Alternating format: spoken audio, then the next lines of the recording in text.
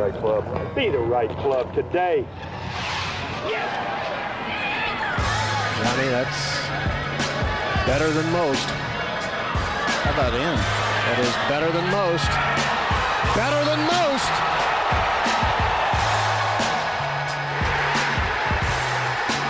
Expect anything different? Ladies and gentlemen, welcome to the No Laying Up podcast. I am again your designated survivor host, Kevin Van Valkenburg. Week 3 of this, and I guess the final week. God, it's just flown right by. I can't believe that these people entrusted me with this while they were off around the world doing amazing golf things. But you know what? I've had a little help from my friends along the way. And I got a couple ones here tonight. A couple of you are familiar. You know, people talk sometimes about, you know, the OGs of NLU. I got to say that we've been at the OGs as much as the original 5, by God, in some ways. We've been supporting this podcast long before it could support people for a living. Mr. Shane Bacon, I have to my left. How are you tonight, Shane?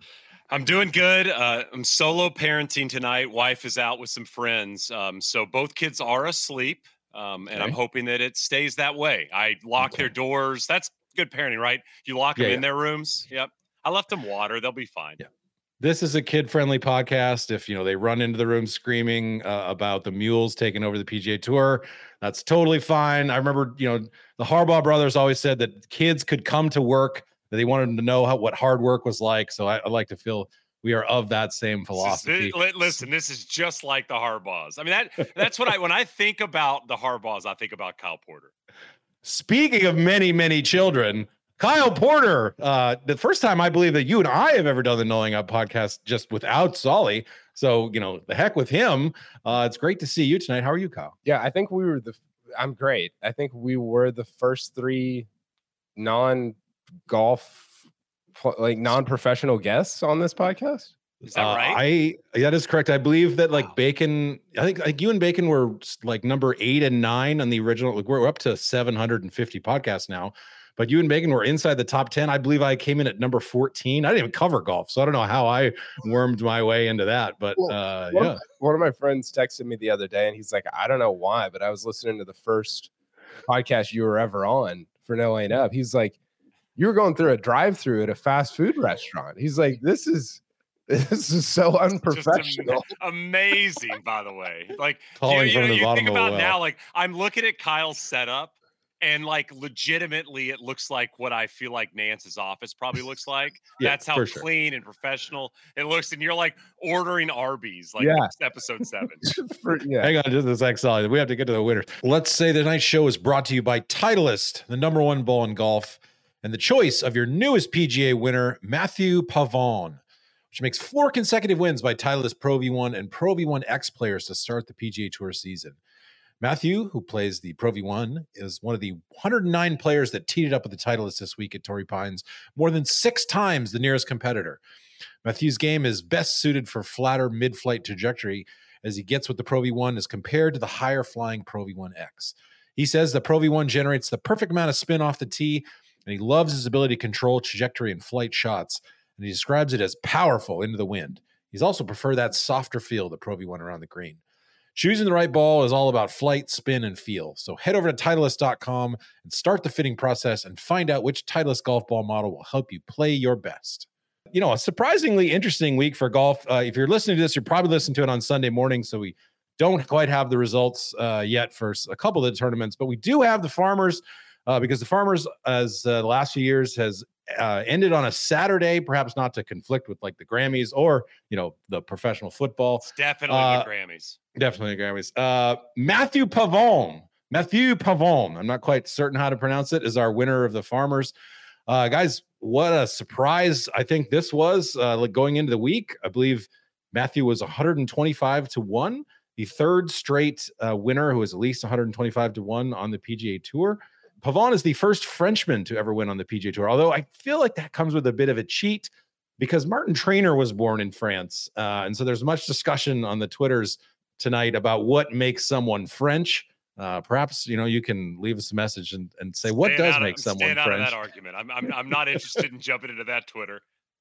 But Pavon really played pretty amazingly down the stretch, except for gagging a putt pretty badly on 17. But just to kind of go through a little bit of the play-by-play, like, misses the fairway left on 18.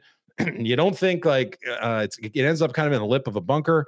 Think like, well, he's still got a layup here. Like he can probably get it on. He's got a 1-shot lead at this point. Misses the layup, yanks it hard into the left rough, and then hits about as good of a shot as you can hit into 18 with his third.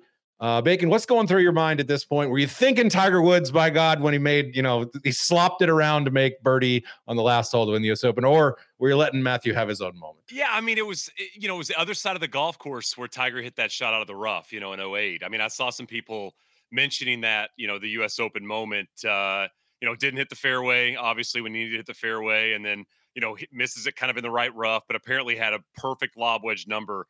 He was like 108 or something, I think, in 08 from that. And he just hit a jumpy lob wedge.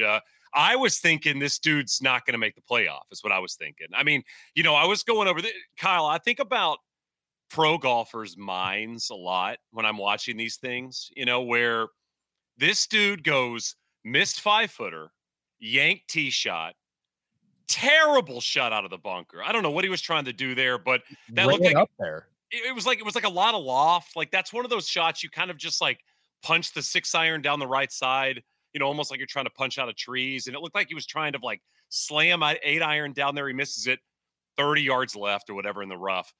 And I was like, this dude's going to make 6. And then the professional golfer's mind, he hits the shot of the year to this point. I mean, it's just so crazy how you can click back in that quickly. Well, I take it back even all the way to the tee shot he hit on 16 on the par 3. I mean, it looked like he was just babying it out there, and it was horrible. It ended up in the bunker, and he hits a bad. I mean, it was just from 16 on, he looked like things were moving quickly, and not because he plays quickly, but because like mentally he was just coming undone. And so for him to hit that shot, I mean, I totally agree with you, Shane. Like that was my big takeaway from the end was mentally we've all been there before of like I'm done, like it's over. And he hits, I mean, up and down from 155 to win the tournament with this 22-year-old Ryder Cupper coming out behind you. I don't understand how you can be that mentally capable to hit that shot in that moment. It was super impressive. And KVV, the putt was like dead center, dude. It was like no questions about it. Well, and I think it even going back to what you were talking about, like things started to get a little bit shaky for him on 14. He's leading by 1, and he goes full Icarito and just mails that green long, which you cannot miss long on 14. And somehow that ball stays up.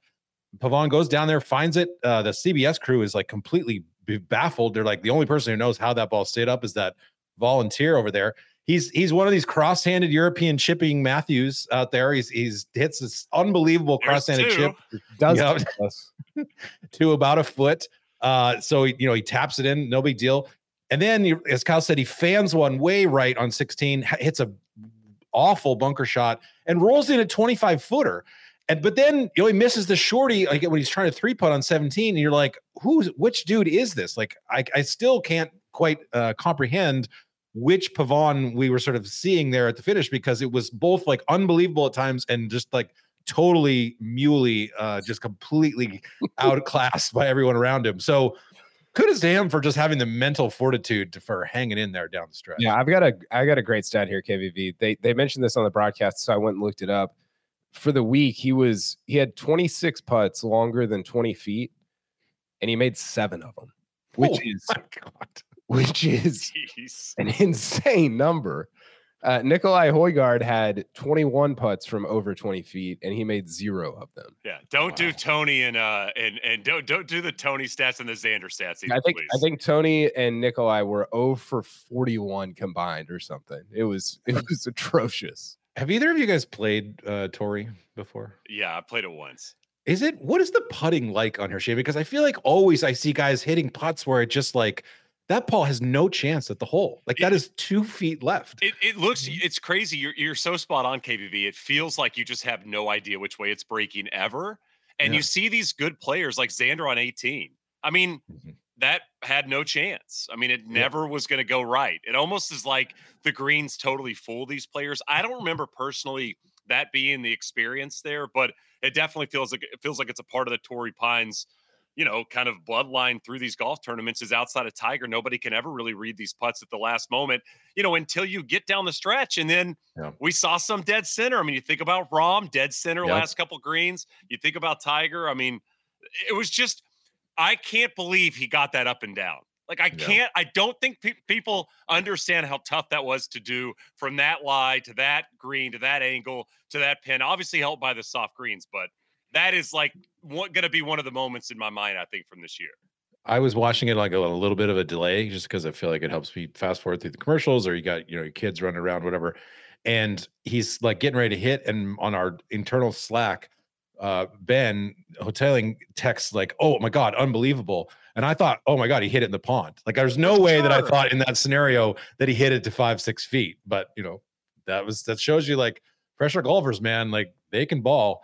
I will say, I want to really like give some flowers to Nicholas Højgaard because, flies in from Dubai basically on Monday after a pretty good finish there, just basically hasn't seen the course at all, shows up and just balls out. Like it looked like, the beginning of the day, Steven Yeager leads by a stroke. You're not really thinking that Højgaard is going to like make a charge and like literally have a putt that probably should have got him into a playoff considering how things played out. But man, that guy can he can roast the ball. It is, and not even like full backswing kind of roast. It's not Finau-esque, but it doesn't even like get the full like wrist hinge at the top. It's just like, hey, I'm going to get this up here and just turn and burn on the ball. Yeah, and he kind of has these held off iron shots that are really cool looking at times. Dottie Pepper said on the broadcast at one point on the back nine KVV that she was like, I mean, he's got to get these misses figured out, and it's like, okay, yeah, but also like he's such the modern player of like gaining with distance and not really worrying that much about where it's going. And I mean, the thing that stands out to me that is, it's like the Sung J M thing where he's like 25 and you're like, hasn't he been on tour since like 2004 or something? That's how Højgaard's been a pro for like 5 years and he's 22 years old. And he's just now getting into this sort of PGA Tour centric schedule. But I mean, you win DP World in November in Dubai. That's a big deal. I mean, I think the ceiling is very, very high. Bacon, I put it out on Twitter. Ludwig or Nikolai, people are like, "Oh, have you ever even seen Ludwig swing?" It's like, no, I'm actually experiencing him for the first time ever at Torrey Pines. Yeah, that's how this is going. I figured that was just a clear Tron trolling, that you figured he'd be somewhere over the Atlantic and be able to see that tweet and buy the Wi-Fi just to be angry wakes at him you. out of his first class stupor. He's like, I knew a tweet came through. The Ludwig. This is probably not the right place to say this, but the Ludwig thing has gone too far. Okay. People are acting like he's a top three, but he's great. He's really good. The ceiling is very high.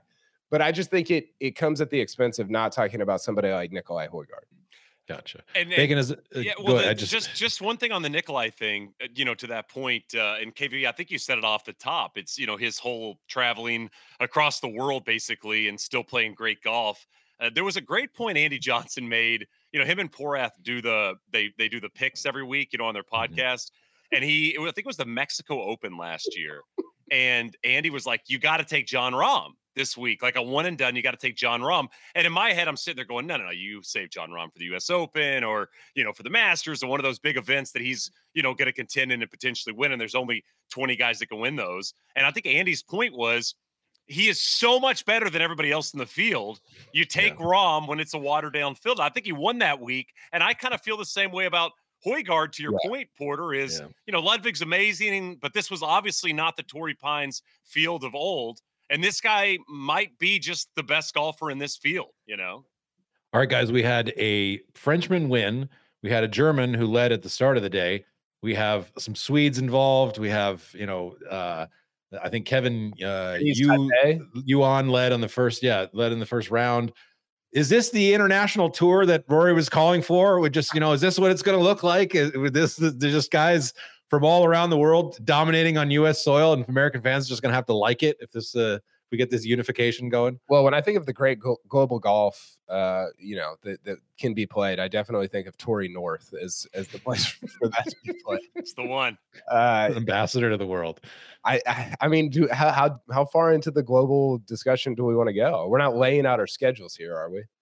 No, but I'm just saying, like, this is part of what we're talking about. Like, if more players are involved in these kind of fields, I guess you're going to have these, maybe not signature tournaments where there's not really a name brand face up at the top of the leaderboard. Is this kind of what's, the future of the PGA Tour could look like, or whatever the PGA Tour Enterprises looks like going forward? Yeah, I think it could be. I mean, listen, like, golf is inherently such a global game, and I think that sometimes you get into this space where people, and so much of our experience is on Twitter, so it's a leap to say that that's real life, but people accuse you of having such an American-centric viewpoint, and I think that's a fair critique. Like, I think sometimes we get so siloed into like the American way of thinking of like, oh, it's the 3M and then the Honda and then the API and all these different things.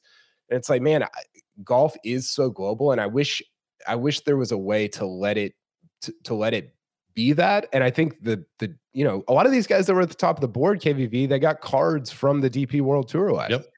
Yep. And I do wish there was more of that.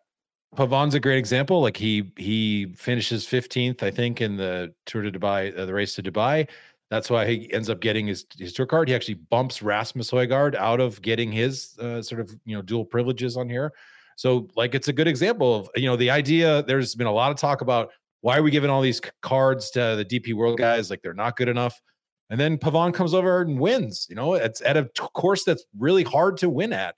So I don't know that it's a pretty good defense of that system, I think, in this moment, Pavon coming out and winning. Yeah, I'm always interested in this, like Pavon winning this, right? And, it's first Frenchman to win on the PGA Tour. I want to know, what does that do in France? I don't know if there's a way that you could figure out the media hits or the interest or the clicks from France alone. But is this a big story over there? Is this a middling sports story? Is this no story at all? Because I feel like when international winners happen, we as Americans always assume it's a big deal, right? I mean, this is the first time this is happening. This has got to be earth-shattering. I feel like Van de Velde was earth-shattering. It was the Open Championship, in France. I think there's an argument to be made that in the late 90s, that's the biggest golf tournament in the world, right? Maybe now it's the Masters, but at the time it was probably the Open. But does this matter over there in terms of sports fans caring, or is this just something they're going to see on the newspaper or the website tomorrow and, it be kind of buried down the middle of the page? I don't know. The meltwater mentions are off the charts. Is that right? His numbers are crazy right now. They're out. Alex Kirshner asked the question I asked for a call out for questions, and he asked, it seems like France should have more good players, to the point where Pavon would not have been the first French guy to win the tour in a billion years. Is in the same footprint of European countries with many elite players. Why did it not work out this way? To be honest, having been to France a couple of times, I would just say it's culturally, it's a more of an elitist thing, and you're just not going to see a lot of, people in the lower classes taking up golf, just because there's not a ton of access to public courses. And so if you're good and you're athletic, you're almost certainly playing soccer in France. And if you're not playing soccer, I'm not sure what the next thing would be, but I don't think it would be golf. And it shows you how important it is for access around the world, where it's not even just all right, does your country have wealth? It's does your middle class have wealth? Do you have courses that you can, are within traveling distance, within metro areas and stuff? I don't know a ton about that, but that's just my kind of understanding, is it's sort of seen as a little bit more elitist in France than it is, It would be really interesting to compare that, KVV, to Spain and Italy, right? Because I think of those countries as being somewhat economically similar. And Spain's history is extraordinary. And Italy has had, major champions and guys that have had a ton of success at a really high level. And I just wonder what the differences are between those three countries, for example, in the way that they even develop from a youth standpoint. I don't know that. I've never looked into it, but I think it would be interesting.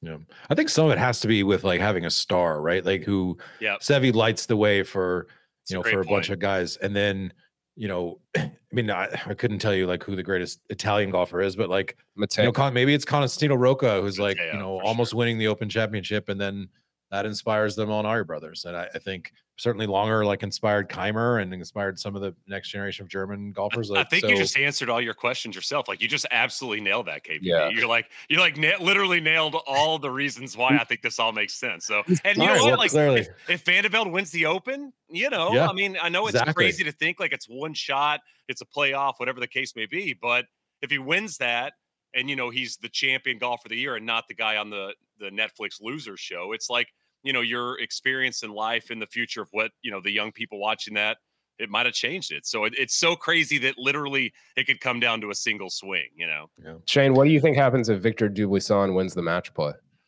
Yeah, I mean, you know, those kids would be about, what, 12 right now? Like just, you know, battling it out, young AJGA players. It is funny, though, right? I mean, we're talking about Pavone and, like, the shots he hit at the end and how crazy it was back and forth in terms of emotion. And wasn't that Dubuisson at the match play? It was like 40 yards out of play. Yeah. Best shot you've ever seen in your life. You know? Yeah. Guys, there were a lot of talk of Pavone's tattoo throughout the thing. What was it, KBV? What's it say? The saliva that flows now will become the tears of joy tomorrow. This has to be a mistranslation, right? Like he went in there and like, and it's got to be like the sweat of today. But why? I mean, I guess if you have that tattoo and you ultimately have success, you become a professional golfer and you do well, you don't like get it removed, right? You don't get like sweat tattooed over the word saliva. You just kind of own it, right? But it did strike me as like, you know, those American kids who get like Chinese symbols like tattooed on their shoulder, their neck, that are like total mistranslations and completely screwed up. And no one has the heart to like tell them that it's wrong. Like there's no way that it's the quote that he heard was that the saliva flows now will be the joys of tears of tomorrow. It sounds like a Kenyon Martin subtweet. Kenyon, by the way, I think Kenyon Martin, we're getting some Kenyon Martin love on social the last couple of days. I've been really into it. Really? Yeah. He went on one of those basketball podcasts. It's been great.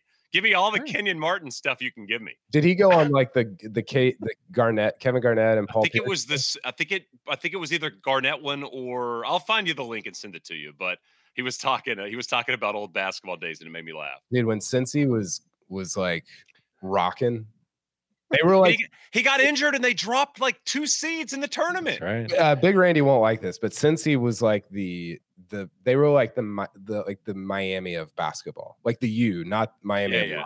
Okay. Yeah. Well, we'll have to check in with Big Guy for the Cincinnati talk. I'm sure he'll be real sad to have missed out on this Bearcats jam. Guys, Saturday finishes. Should more tournaments look into something like this? I'll see the floor to Shane. Yeah, I mean, I just did something for the fried egg on this. I would say absolutely. I mean, I think you could start on Saturday, end on Tuesday for a big portion of the year. And I think you still get the weekend fix because obviously people are obsessed with the idea of Saturday and Sunday golf. You still can watch that. And in theory, you could watch more players because everybody's going to be in the field then. So you're not going to have guys miss the cut on Saturday and Sunday, right? I mean, depending on if cuts still exist, you know, in the next couple of years. And then the tournament ends on Tuesday, you know, and you kind of own Monday and Tuesday, you know, before Monday Night Football in theory. And then all of Tuesday is kind of golf's day. My point was there's 7 days in the week and that's it. Why not own one of the days if you can? I feel like Maction has done a great job of this, right? During college football season, Maction has become this social media phenomenon. And the reason being is it's the only thing on TV, right? And so it became a thing and people got into it. So that was my idea on the piece, at least, KVV. I think my pushback, KVV, would or to both of y'all would be it's harder to own, at least if you're playing in America and you're in the American time zones, it's harder to own something when it has to end by, you know, 6. I mean, I think about the way that I view golf when I'm not working, and it's like, oh, it's Saturday and Sunday. I'm kind of in and out of the house. I'm playing with the kids. I'm going for a bike ride, and it's always kind of in the background. And that changes a lot when it's on at 4 p.m. on a Tuesday, right? Because you're coming home from work, you're going to pick up dinner, you're taking the kids to soccer practice or whatever it is. I don't know that. I think that routine gets a little bit.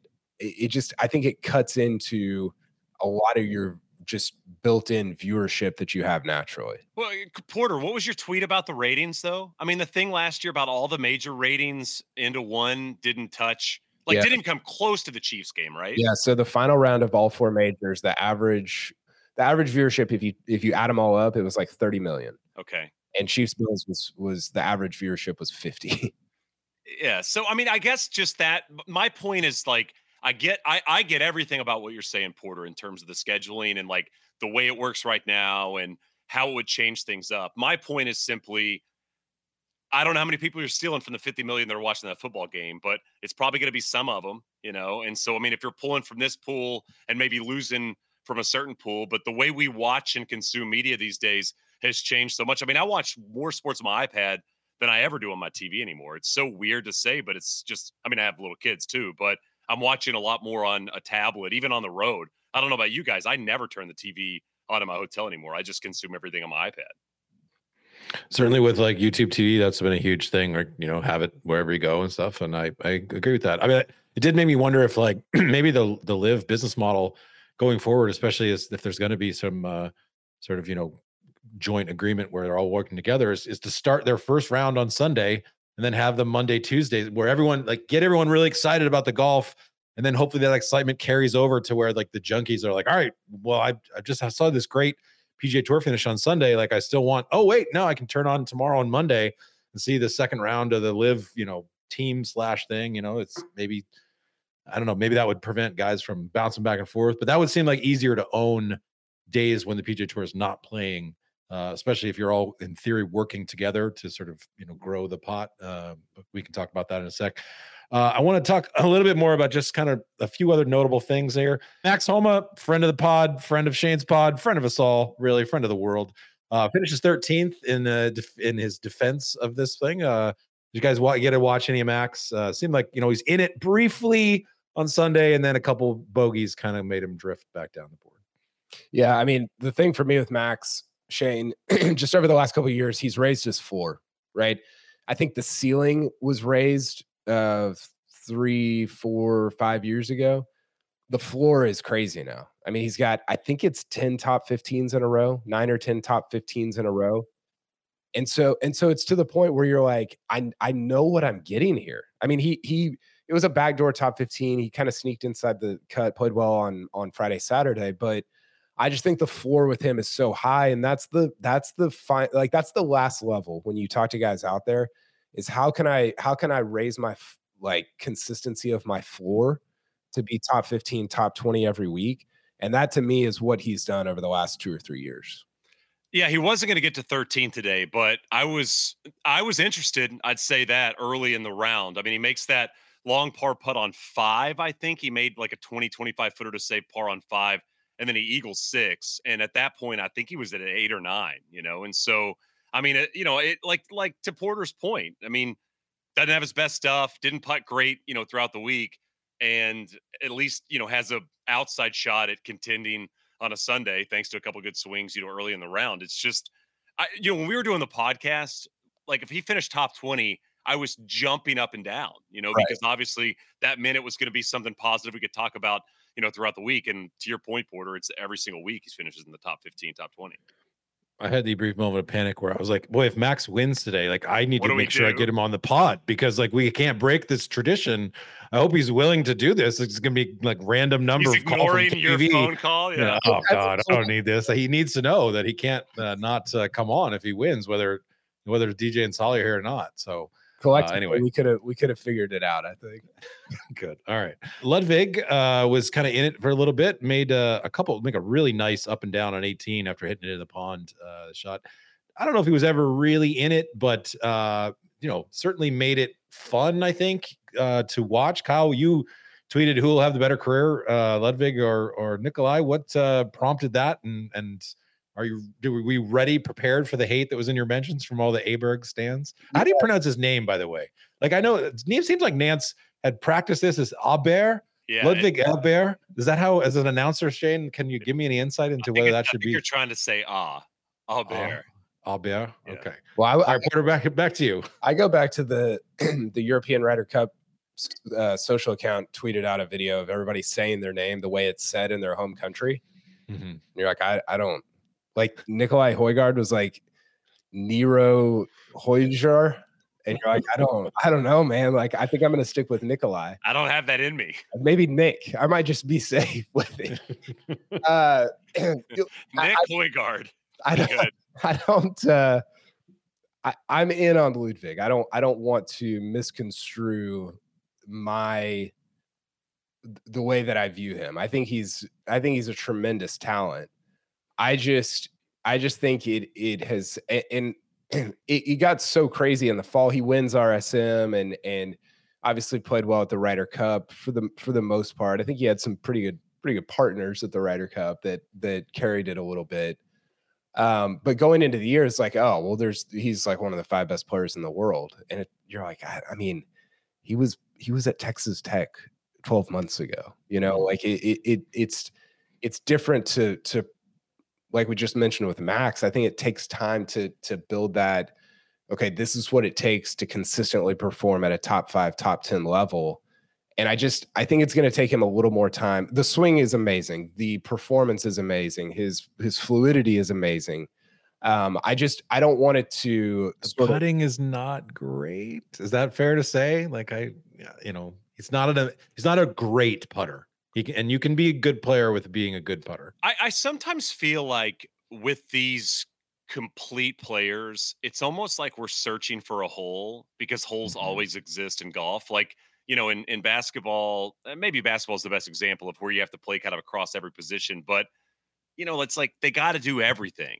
And you can't do everything perfect unless you're Tiger, right? And so, you're kind of always trying to pick things apart. I think the putting is fine at times. I don't think he's going to be Brad Faxon, but I mean, I think it's good enough to where, I think this dude's like top 7 or 8 guy in the world, Porter. Like, I just think he's, I know what you're saying. We like to, get hyped about these types of players, but I mean, Tita Green. Also, I was thinking about this on Friday. This dude's going to win Torrey like 2 or 3 times. Yeah. He is like made for this golf course. Yes. When's the next U.S. Open at Torrey? Because Ludwig's got to be licking his lips. Well, there's probably like 5 of them between now and 2050. I mean, they've announced. No, actually, aren't they not going back there? Maybe they're not going back to Torrey. That's the thing. That's what I was wondering about. Because it's so Pinehurst heavy, right? So it's like maybe Ludwig missed his chance. So are you? When I asked the Ludwig against Nick question, you're straight Ludwig.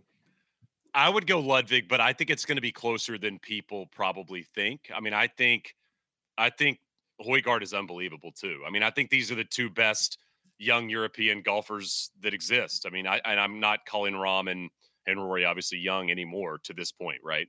Where does Hovland fit in? I think Hovland is probably past young at this point. Is he 26? I think he's 26. Yeah. Yeah. I mean, that's hard to not put him in there. I guess you're right. I mean, 26 and between those 2 groups, though. God, he's turned pro in 2019, right? Yeah. It's just crazy. Like you said, it's crazy. These guys have been playing pro golf for like 5 years. In 18 months, Kyle, will you be convincing yourself that like a team of like Lucas Glover and Ryan Bream or something is going to beat the Højgaard twins in the first round at Bethpage? Like, wow, what will you do to talk yourself into? You're talking up all these Euros and yet nobody except you, maybe Solly, cares as much about the U.S.'s domination on home soil as yourself. Well, this is the play. You get it out of the way. We're still like 20 months away, so you get it out of the way early, and then you kind of let it taper off over time. Okay. All right. We'll see when you're talking yourself into Scott Stallings on the Ryder Cup team, whatever, making that 12th spot. Like, we got Dunlap. We got Gordon Sargent. We haven't even talked about Gordon Sargent. We got guys. Sure. I mean, we got guys coming. By the way, I got a chuckle out of Jason Sobel had a tweet. He said, "A 2027 Ryder Cup will be the Cootie brothers playing the Højgaard brothers," and I was like, "That's not out of the equation of possibilities." My whole point with Ludwig is let's not overlook Nikolai. Even Rasmus played very well on European Tour this week. I just think I think those guys are really good, and so much of the young Euro attention just goes straight to Ludwig, and which is great. Like he's a great player. I think the pedigree with Nikolai, he wins. Like he's won a significant amount for a 22-year-old, even if it is the European Tour. I think winning at that age is so meaningful and so impactful for the rest of your career. I understand why like these European guys want to come play on the PGA Tour. Like right now, it's where the best golf in the world is being played. It's certainly where the most money is. But there is a part of me that loved back in the day when there would be these guys who'd win over on Europe, and the only way to really read about it would be like in the agate print in the newspaper, or you'd hear like, oh man, like that guy's won like 4 Order of Merits. Like, who is Colin Montgomery? Like, comes over here like just for the majors, and he kind of stinks it up. Like, how is he so dominant over there? I kind of almost wish that the Højgaards were just going over there to just kick ass and win like 11 times in Europe, and then sort of like, all right, now we're going to bring our games over here and test it in the US, like a lot of those generation of the Nick Prices and the the Longers and stuff like that. So you're anti-global tour is what you're telling me. Clearly, like. You stay there, we'll stay here, we'll see. Shrink the game. Shrink the game. Smaller. I don't want to see anybody. It's this way how we're going to do it here. Guys, in terms of human interest stories, it doesn't really get much better than Tom Whitney, who finished, I think, what was it, 15th. He got on he served in the Air Force for I think at least about a decade almost. Went back to the Korn Ferry Tour after he got out of the Air Force, and earned his PGA Tour card. Used to be a nuclear missile operator, and as he was talking to Amanda on the broadcast, if you didn't see the broadcast, he talked about how when he was in the Air Force, his brother committed suicide, and that in a lot of ways to kind of help him deal with that, like golf is a big part of it, but that he marks his ball with his brother's dog tags. Obviously his brother was in the military as well. And that he was like, I'm going to do that for the rest of my life. A couple thoughts there. First of all, that would scare the crap out of me, marking my ball with something so important that I would feel such an emotional connection to, because I cannot stop losing ball markers. Like, I have these amazing ball markers, and like they'll just end up in the washing machine or in the cushions of my couch, or I would be terrified after every single round.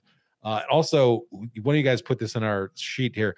What PGA Tour player would you want to handle nuclear missile operations going forward? And who would you not want? And who would you not want is it's maybe the better question. I put that in there. Okay. I would not want, he's not American, but I would not want Tyrrell Hatton anywhere near anything nuclear. And also, I don't know if you have to add any numbers, but isn't Toasty terrible at adding up a scorecard? So I don't think I want Toasty in that room either. That's a great fire off the launch coordinates inaccurately. Number, yeah. Hit a friendly. I'm not. No, thank you. There, I'm out. That's how you end up at a situation at the Sony Open several years ago when they. Oh, that's right. The text went off. Yeah, and there was a quote from Charles Howell in an article where he was like, "We legitimately thought like." This is it. Porter, what was it? Was it a missile text? Was that what it was? Yeah. Yeah. It was like a public service announcement thing that comes on your phone that essentially says like, jeez, they're terrifying. There's been a missile detected or whatever. I always thought like Nihilist JT gave a great quote. He's like, well, I just kind of put on my headphones and listened to some music and was like, nothing I can do. So might as well just like, like that's pretty insightful to JT's character in a lot of ways. Yeah, it's kind of dark. I wonder what you put on. What do you put on? KVV, I'd love to ask you this question. What do you put on the headphones? I mean, I hope you put on something like soothing, right? It's not something that wouldn't like maybe your favorite song. You're like, all right, well, I want to hear something great as I'm going out. Some Van Morrison. You know what? This is a real positive conversation. Some Coltrane or something. I mean, yeah, something that would make you feel like Grace. Make you feel closer to God, I guess. Hallelujah. Yeah. Yeah. Hallelujah. I'd probably put on a podcast. Like, oh, what am I doing?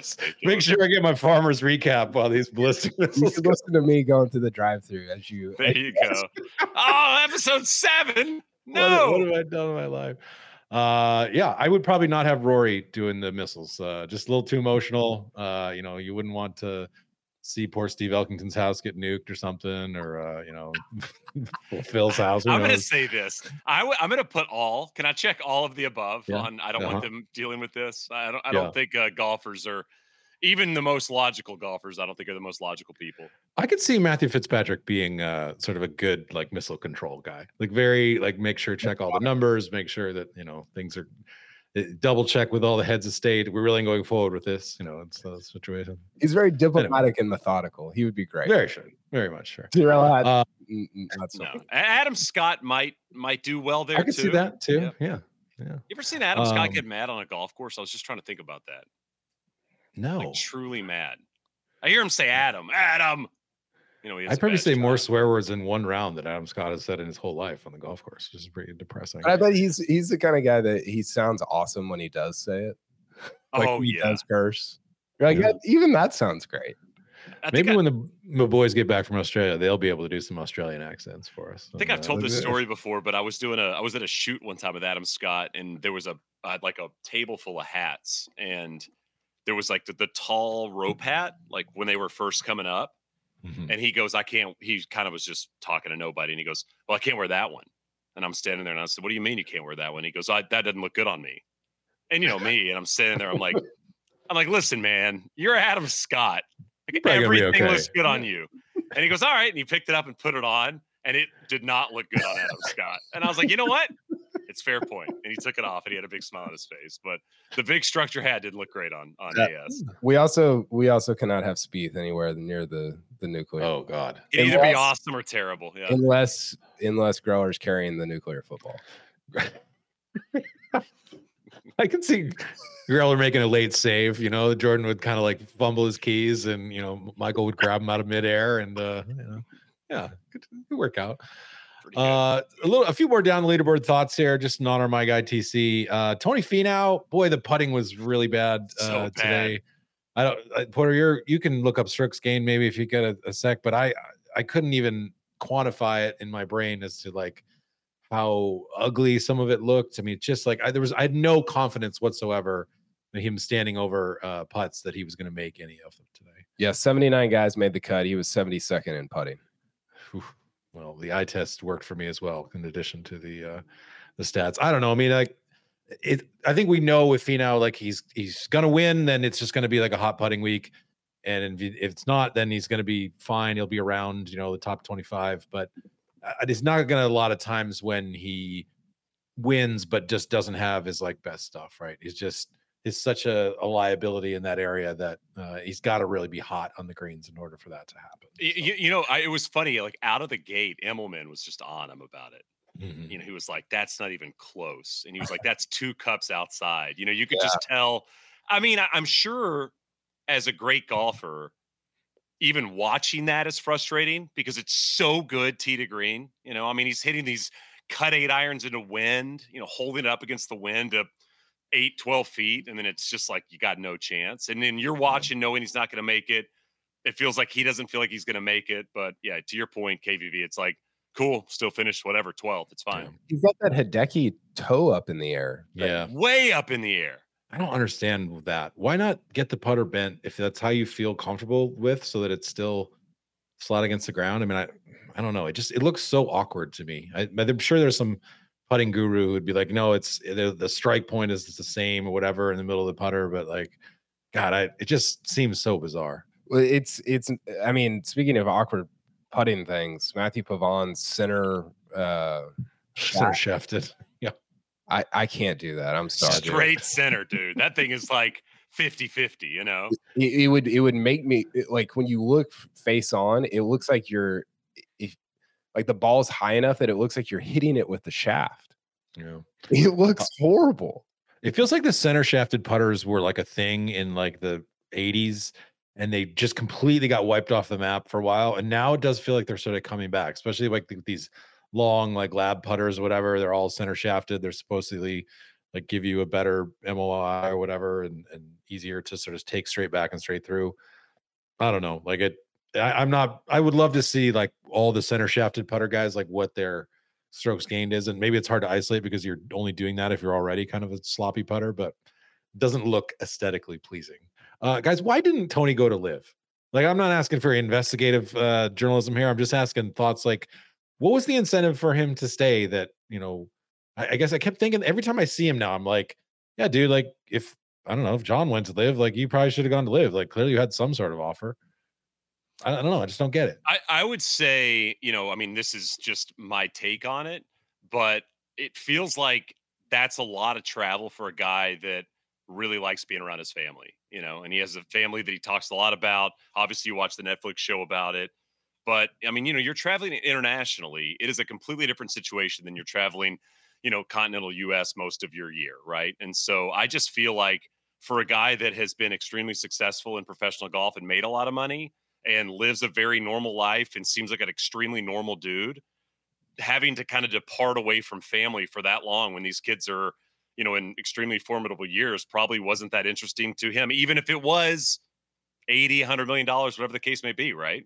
I think it's also a lot of disruption from the life that right? He's been living the same life for year over year over year for 8, 9 years now, and you go to this event and you stay here, and with that many kids, which I can speak to, the routine of it is awesome. Like that matters, and I who knows, like everybody's going to say, well, if you pay so and so enough money, they'll do this or they'll do that.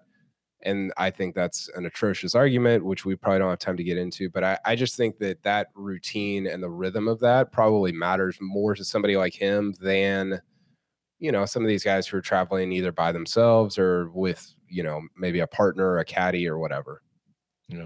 I did see, that thing where people do on Twitter, where it's like the schedule is out and it's the little graphic of the plane that flies, whatever. And like those live tournaments, man, like there ain't a lot of like short, flyovers. You only got 14 of them, but sometimes it's like, oh, all the way around the globe. Now we're going all the way back. Oh, we're going to Australia now. Oh, wait, we're back to like, it was not exactly like the short, like puddle jumpers you can see why the PGA Tour kind of goes in a sort of rhythm that it does. You're not exactly flying like cross back and forth multiple time zones.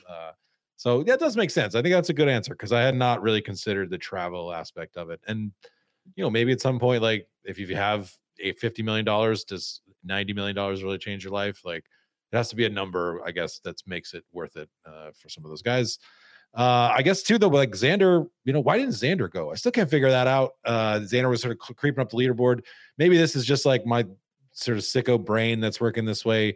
Where some of these guys who flirted with Liv for a long time and everyone has expected them to go. It just surprises me really to see like, oh my gosh, we're back at Torrey and like, this is Xander's hometown. And like, oh yeah, like he still plays on the PGA Tour. Like, why didn't he go? I guess I'm still wondering it in my mind. Like I don't want to say I'm happy because at this point I don't really care one way or another, but I'm just surprised. I've got a question for you guys. Are you more like when you think about it, are you more surprised when you see a guy and you're like, oh, he didn't go? Or when you remember a guy and you think, oh, he did go? Because I think I'm more surprised by what you said, KVV. I'm like, oh, I forgot he didn't leave. Like he's still here.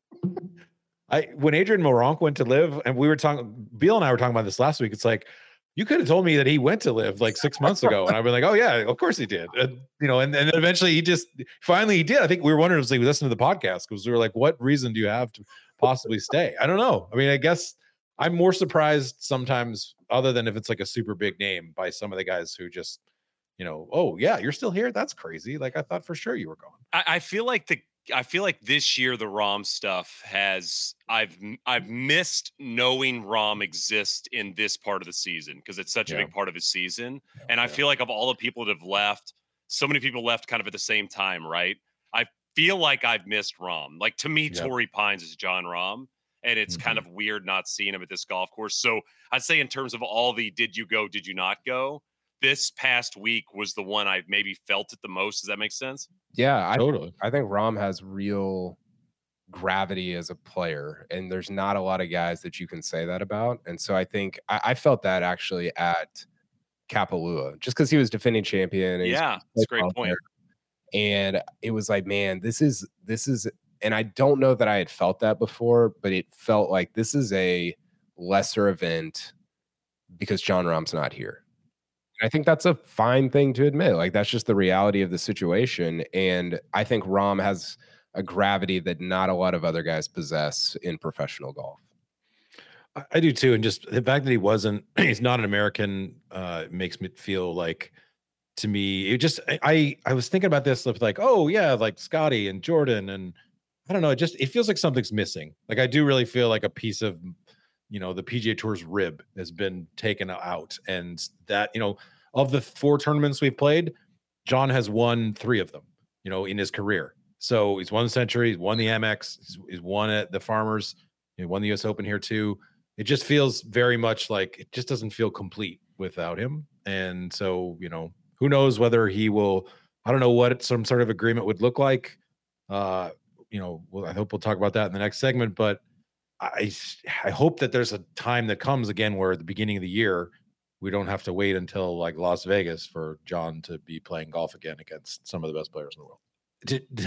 Just a couple of sort of other notes here. I saw on Friday that rounds were 5 hours and 45 minutes. Oh my God. I don't know. Like, again, nobody's talked about slow play on this podcast more than we have. I just don't know if there's any kind of answer, but I just don't quite understand, like, why in the world are we playing 6-hour rounds in the second round, and where they're fighting, like the leaders are fighting darkness coming in Friday night. It just seems, I guess it's third round. It just seems stupid. There has to be a way to kind of move these guys along, whether it's, assessing penalties or just making them play fucking faster. I don't know what it is. Well, I mean, they had Colt Nose said they had 60 people looking for a ball in the rough today. I mean, I think that when you have this thick and dense a rough too, that's going to make it play slow, because you're not going to have 100 people, 200 people, 1,000 people around every group, And so, I mean, that rough was so gnarly. You'd see some of those balls just absolutely disappear. It's like a mix of no repercussions, obviously, no penalties for slow play. And then when you go to places like Torrey, when the ball doesn't go anywhere and it's as hard a test as they'll face for the first 6 months of the year, and you can't find every golf ball. I mean, some like Max hit a shot on, I think it was 9. It was kind of a finger of the bunker, and you're like taking practice rounds. I'm like, it doesn't look like there's even a golf ball there. I mean, this is just I just feel like it's kind of the perfect storm of all the things that play into, to your point, KVV, 6 hours of golf, Yeah. I saw a note. This is such a stupid thing, but I couldn't resist bringing it up. There's a note in a PGAtour.com story that the pond on 18, obviously very famous pond, but I always just thought of it as like the Greywater Pond there. It didn't have a name. It's actually called Devlin's Billabong, which is named after Australian Bruce Devlin, who was in contention at the 1975 Andy Williams San Diego Open before taking 7 hacks to get his ball out of the water on the way to making a 10. I feel like I've been cheated all these years not knowing that this is Devlin's Billabong. I want like Trevor talking about Devlin's Bill and Nance talking about Devlin's Billabong every time they come through. Roll the replay. Let's see the video again. Let's bring it back. Maybe the winner jumps in and takes some 7 swings out. What exactly is the definition of a Billabong? I always thought Billabong it's an Australian term of some kind, right? Like, I always thought it was just a clothing company. Yeah, it's a great question. I do not know, but I would love to know like why Bruce Devlin decided to take 7 swings after like his ball was in the water. Like it was really just still sitting there, and like after 6, he was like, "All right, well, I'm invested now." Like I really, and then he got up and down in 3 from there. Like I guess. Stick to it. He only made double par. Anyway, that was struck me as like a completely insane thing. Porter, a billabong is a pond or pool of water that's left behind when a river alters course or after floodwaters recede. There you go. I didn't know that. There you go. Okay. Speaking of Australia, Shane. Okay. Medvedev. Yeah. Australian Open tonight. I knew you guys would sneak tennis. It's like in 5 hours from now. I'm getting myself ready for it. So ANGC Burner on Twitter tweeted the Jimmy Butler meme of KVV just emptying the content. Yeah. You saw everything I got. Yeah. And I in my head I was like, I mean, if KVV wants a break, Shane and I can just go 90 minutes on the Australian Open Australian Open final for. I mean, Alcaraz in that match was like Pavone. I mean, it was just like beauty and brilliance, and then trash tennis mixed in at the end of that final set. I thought he was going to go on and win that one, but I don't give Medvedev much of a chance here, buddy. I just don't think it's going to happen for him. I appreciate everyone assuming that I was just working my ass off, and I was working very hard to sort of steer this company. I will say the boys did a lot of work on the front end in order for us to have like podcasts ready to go. It wasn't just me like cranking on the Peloton, like trying to keep the lights on. There was very much the 2 weeks in leading up to Tour Sauce were like the busiest 2 weeks in the history of NLU in terms of like putting in the grind. So while I appreciate the people being like, oh, like Kev's really killing it when everyone else is just fucking around. Like, no, they're doing a lot of work down in Australia too. Like that's not like it's just a vacation. So, but thank you for all those who have noticed. The next week for the Pebble Beach thing, as we've come, who is going to get these sponsors exemptions? A little bit of, I guess, controversy. I don't know. I would say grousing is probably a better word. That 3 of the sponsors exemptions went to Peter Malnati, Adam Scott, and Mav McNeely, who, surprise, happened to be members of the PGA Tour Advisory Board. Guys, do we care one way or another about? I mean, I think I would probably want Adam Scott in my tournament one way or another if I were a tournament chairman, but I guess I could see the case with Malnati and Mav McNeely. I mean, Mav's kind of a hometown kid, so I think that makes sense. But do we care at all like who these sponsorship exemptions go to? Did Webb get one as well?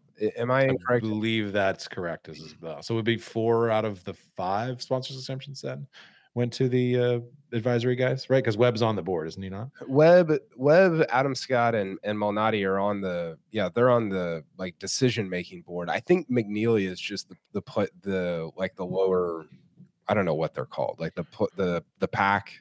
The commissioner in training. Oh, the pack, yeah.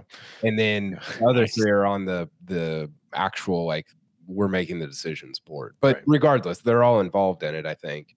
Yeah.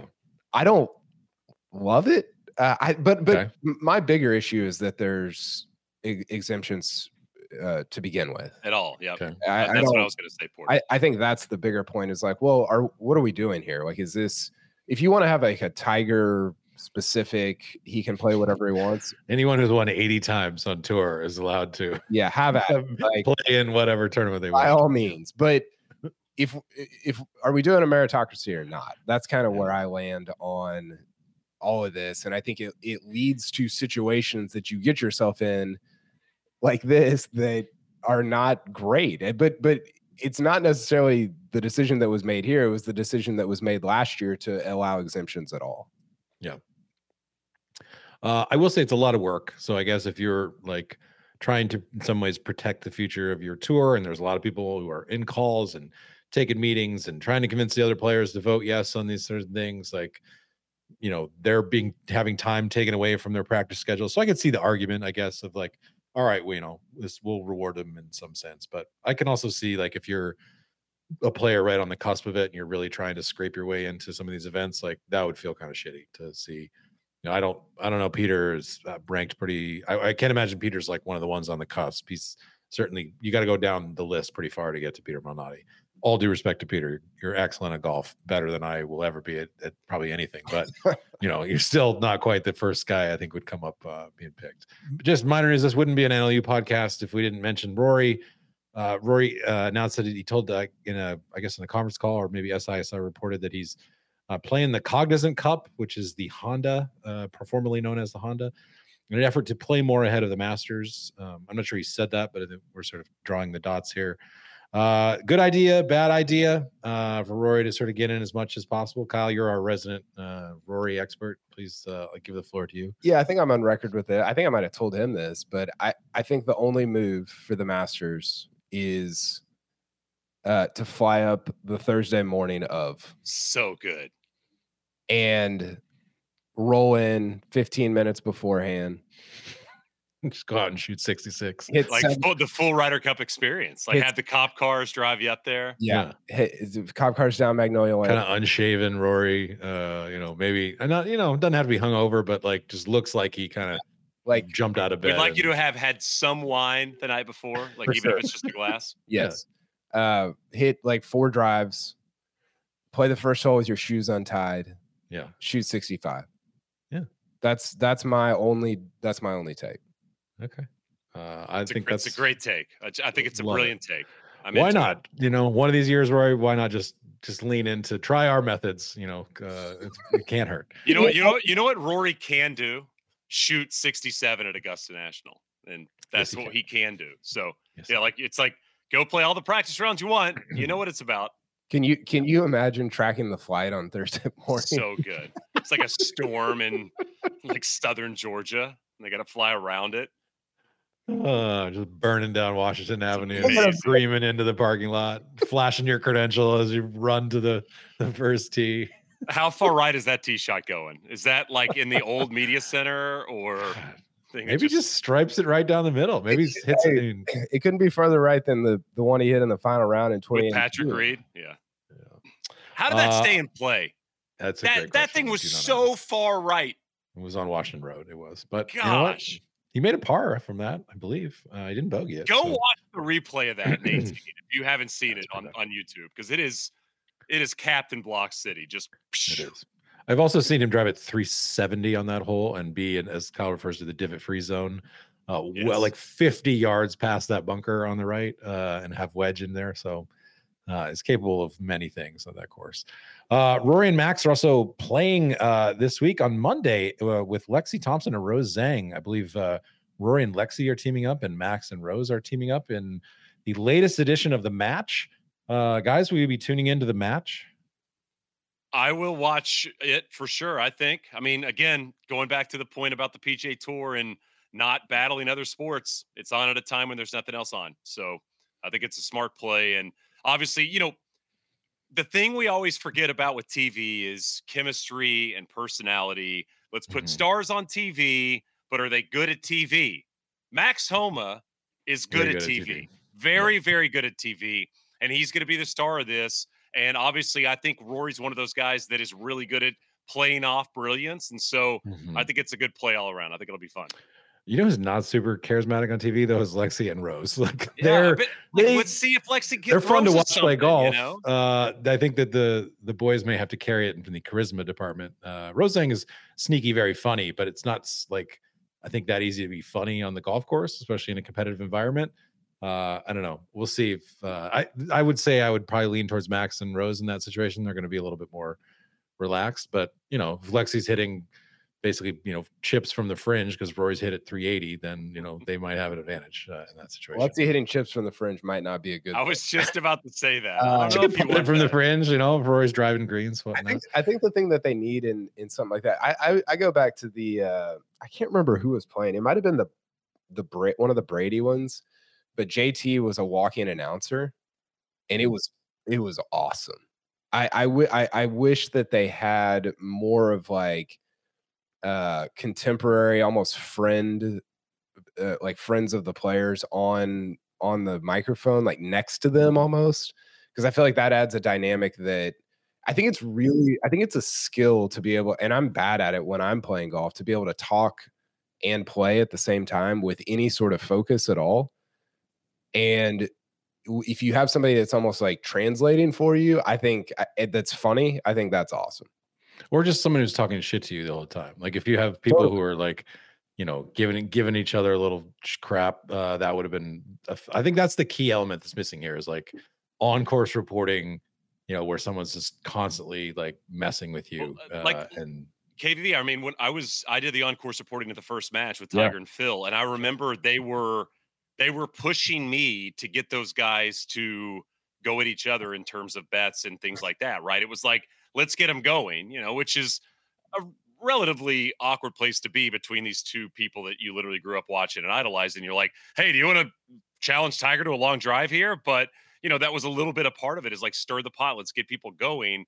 And imagine if that would have been, at the time, like a Pat Perez or somebody who knew both the guys and had played some golf with them, that could knew things that I wouldn't known. To Porter's point about JT, it's like it would make a lot of sense to get somebody out there that's doing that, right? I actually think Smiley would be good at that. He's good at just his regular job, but I think he could go the other way and be a little bit funnier as well. Shane, I wish that you would have kind of gone at those guys and been like, Phil, I thought you were funny. Like, are you going to say anything funny today? Yeah. Let's have a leather jacket long drive contest on this one, Tiger. What do you think? Huh? Who can hit it further? I remember that Phil walked by me with this crazy look on his face when Tiger missed a putt on about 14, and he just walked by me with these wide eyes, and he went, "I willed that out of the hole." Like as he walked by me, go to the next tee, and I was like, "That, I was not prepared for that." But different personalities in that match. I'll say that. Indeed. And the good thing is they've always continued to have that great relationship. They just still love each other so much. Guys, Nick Dunlap announced that he is turning professional this week. I'm going to bring in my colleague Jordan Perez here, who's happened to be kind of sitting in the wings. Jordan, nobody knows the amateur game better than you, frankly, or at least nobody has studied it enough times. We were not surprised, I think, to see Nick turning professional, but was there any reason for him to turn pro? Is there any part of your heart that still wanted him to be an amateur for a little bit longer? Of course, selfishly, I would have loved for the number one amateur in the world to have stuck around for longer than 2 days. But it didn't shock me too much when Nick took up the opportunity. I think considering how well his amateur career had already gone, I mean, you have to remember he was just on such a heater this past year, having won. He started last summer. He won the Northeast, won the North and South, then won the USAM, and then months later just happens to win a PGA Tour event. Everything was really falling in place for him to get his PGA Tour card anyway this year through PGA Tour U Accelerated. So at some point or another, he was going to take flight. He did it in a much cooler way, in my opinion. Yeah. And I think it's interesting, KV, because you mentioned him potentially taking up some NIL money and sticking around a little bit longer. And I think that does extend a lot of college careers nowadays. But I guess, I don't know, I guess there was not enough going on in Tuscaloosa for Nick Dunlap to put it off any longer. Yeah, Jordan, I thought I wrote about this in my Normal Sport newsletter on Friday, and I thought he actually said it very well, where he said it's the hardest, easiest decision I've ever had, because it's obvious that I think it's obvious that you kind of have to pull the trigger. You have to go. You have to. To me, it's not even the money; it's the getting into the signature events, the major stuff. Like you're just setting yourself up so well, right? But I think there's some real sadness, and he acknowledged it, and I was glad that he acknowledged it. There's some sadness about missing out on college golf, right? Missing out on, I don't know. We probably all think about times in college that were really, really fun that you can't, it's really hard to recreate that, especially as a professional golfer. And so I was glad that he at least acknowledged what he's missing as he's leaving.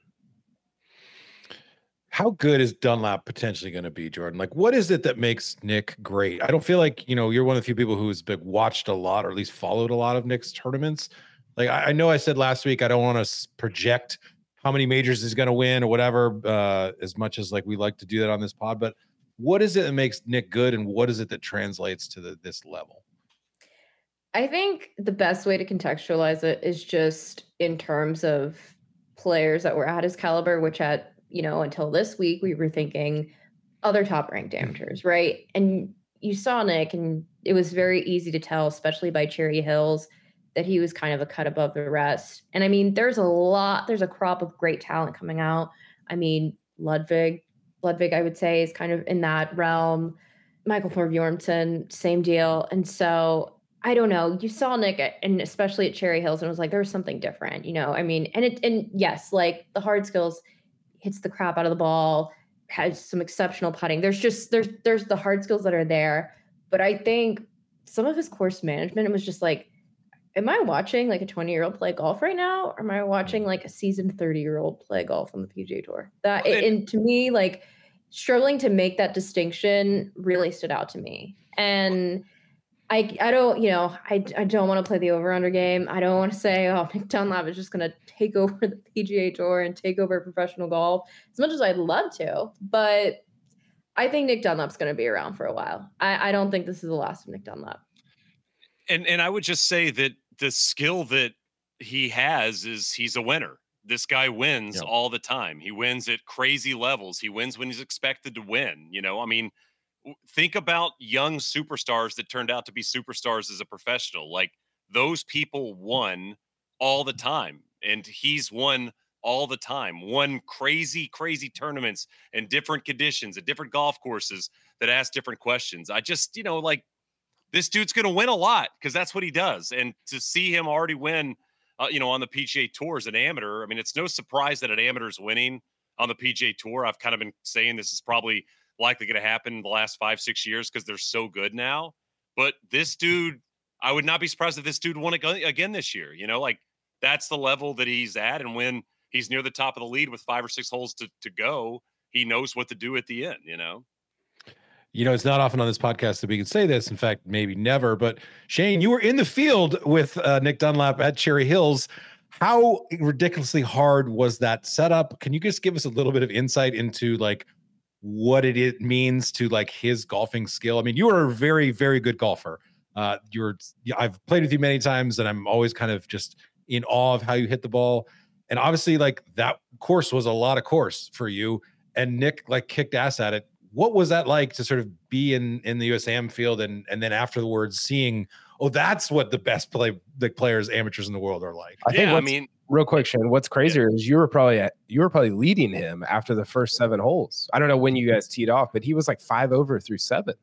Yeah, I was texting him. I was just shit talking him nonstop. I mean, KVV, I've said this a couple times, but I've been to a decent amount of US Opens, and the rough at Cherry was deeper and thicker than any I'd been to. I mean, Really? It was as tough golf conditions as I'd played in. And then to your point, KVV, I had a moment where I got home and turned the match play on, and I was like, oh, so these dudes, not bothering these guys. Like they were like short left on one where I was practicing out of, and my group couldn't get the chip shot on the green, and these guys are chipping it to a foot. The level is insane. I think about the lies I had, and then watching it on TV later in the week, and how those guys could navigate the lies. And it's so impressive to me after I had no freaking clue how to hit certain shots out of them.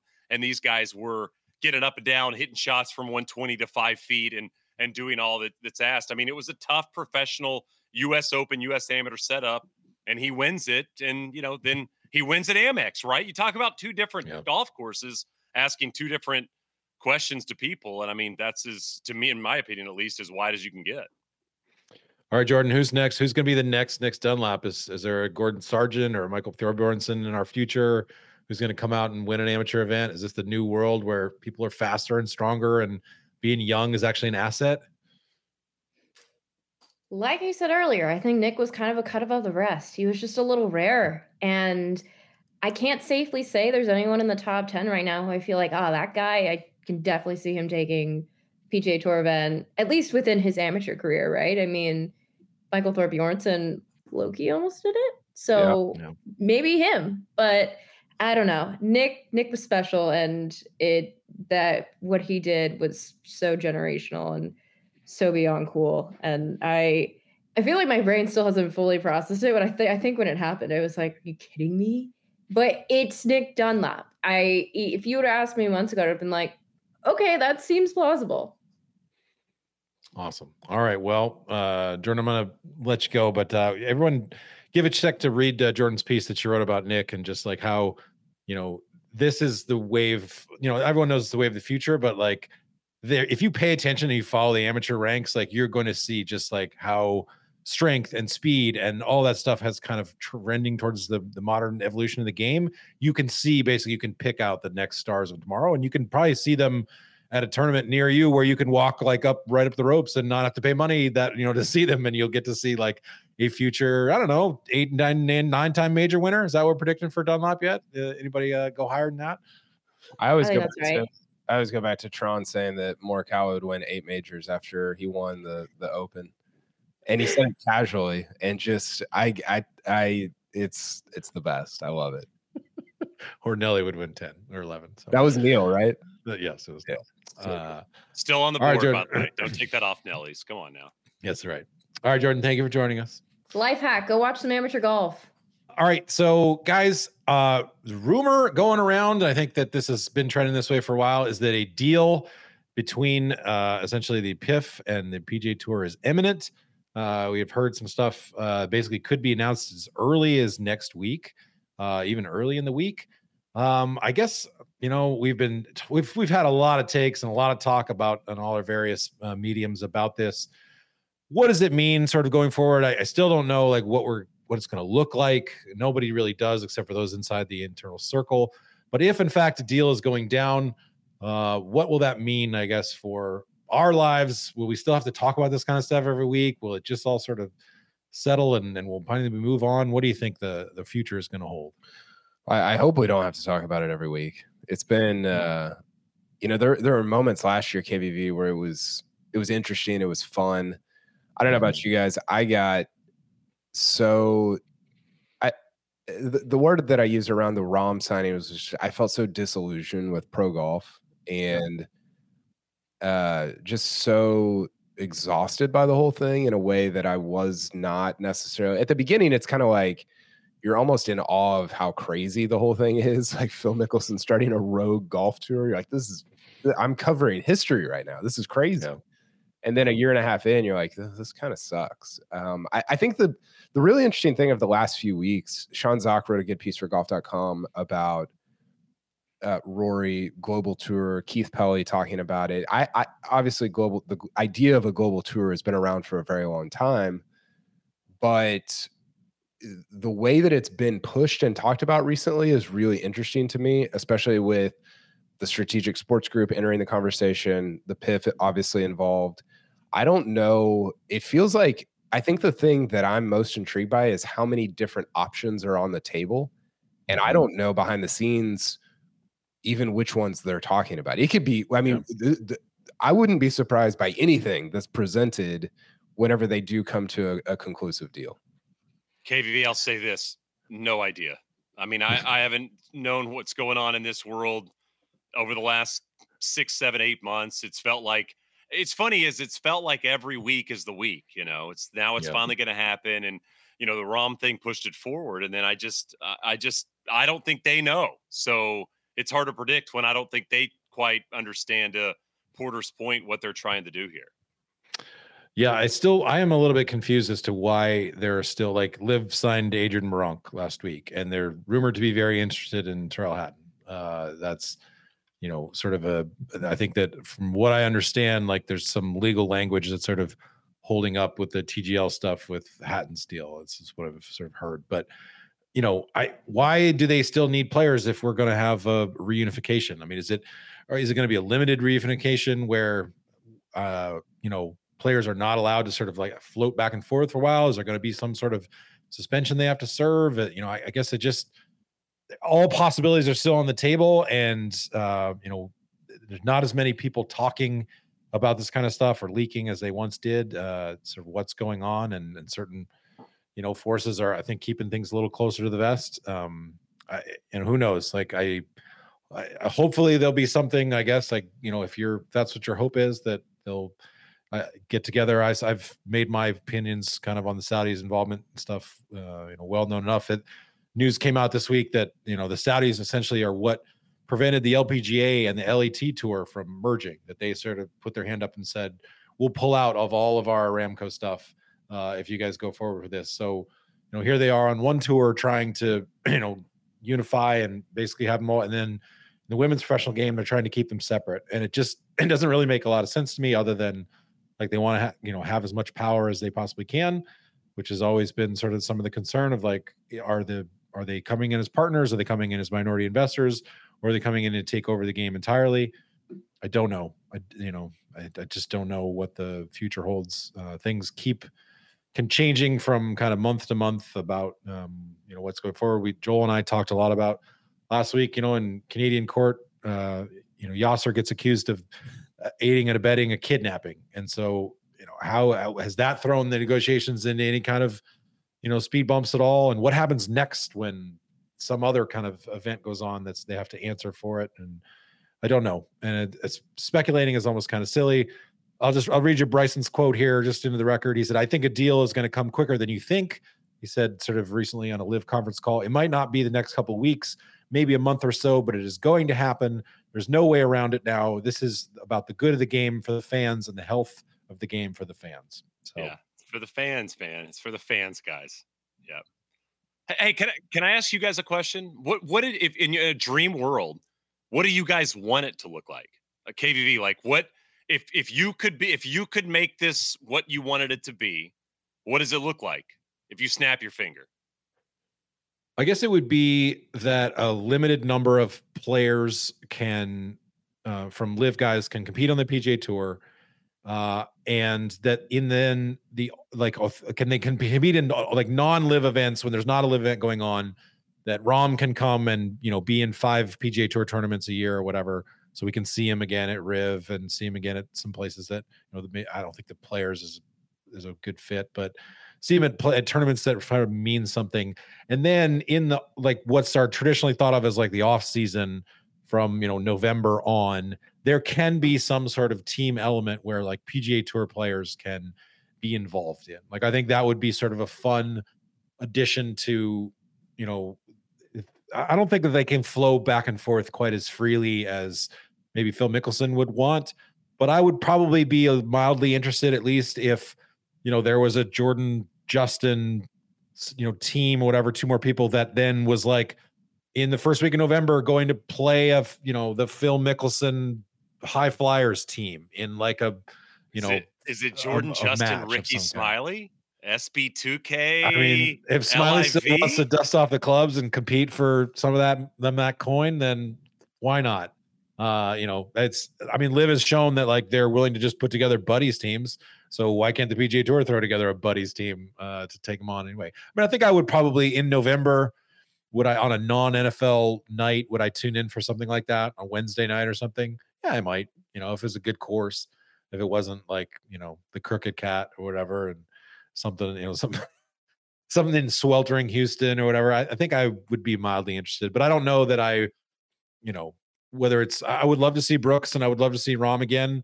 There's not a lot of guys over there that I'm really missing, but I think those guys are certainly people that would see more of. What do you guys think? Is there any option that would interest you?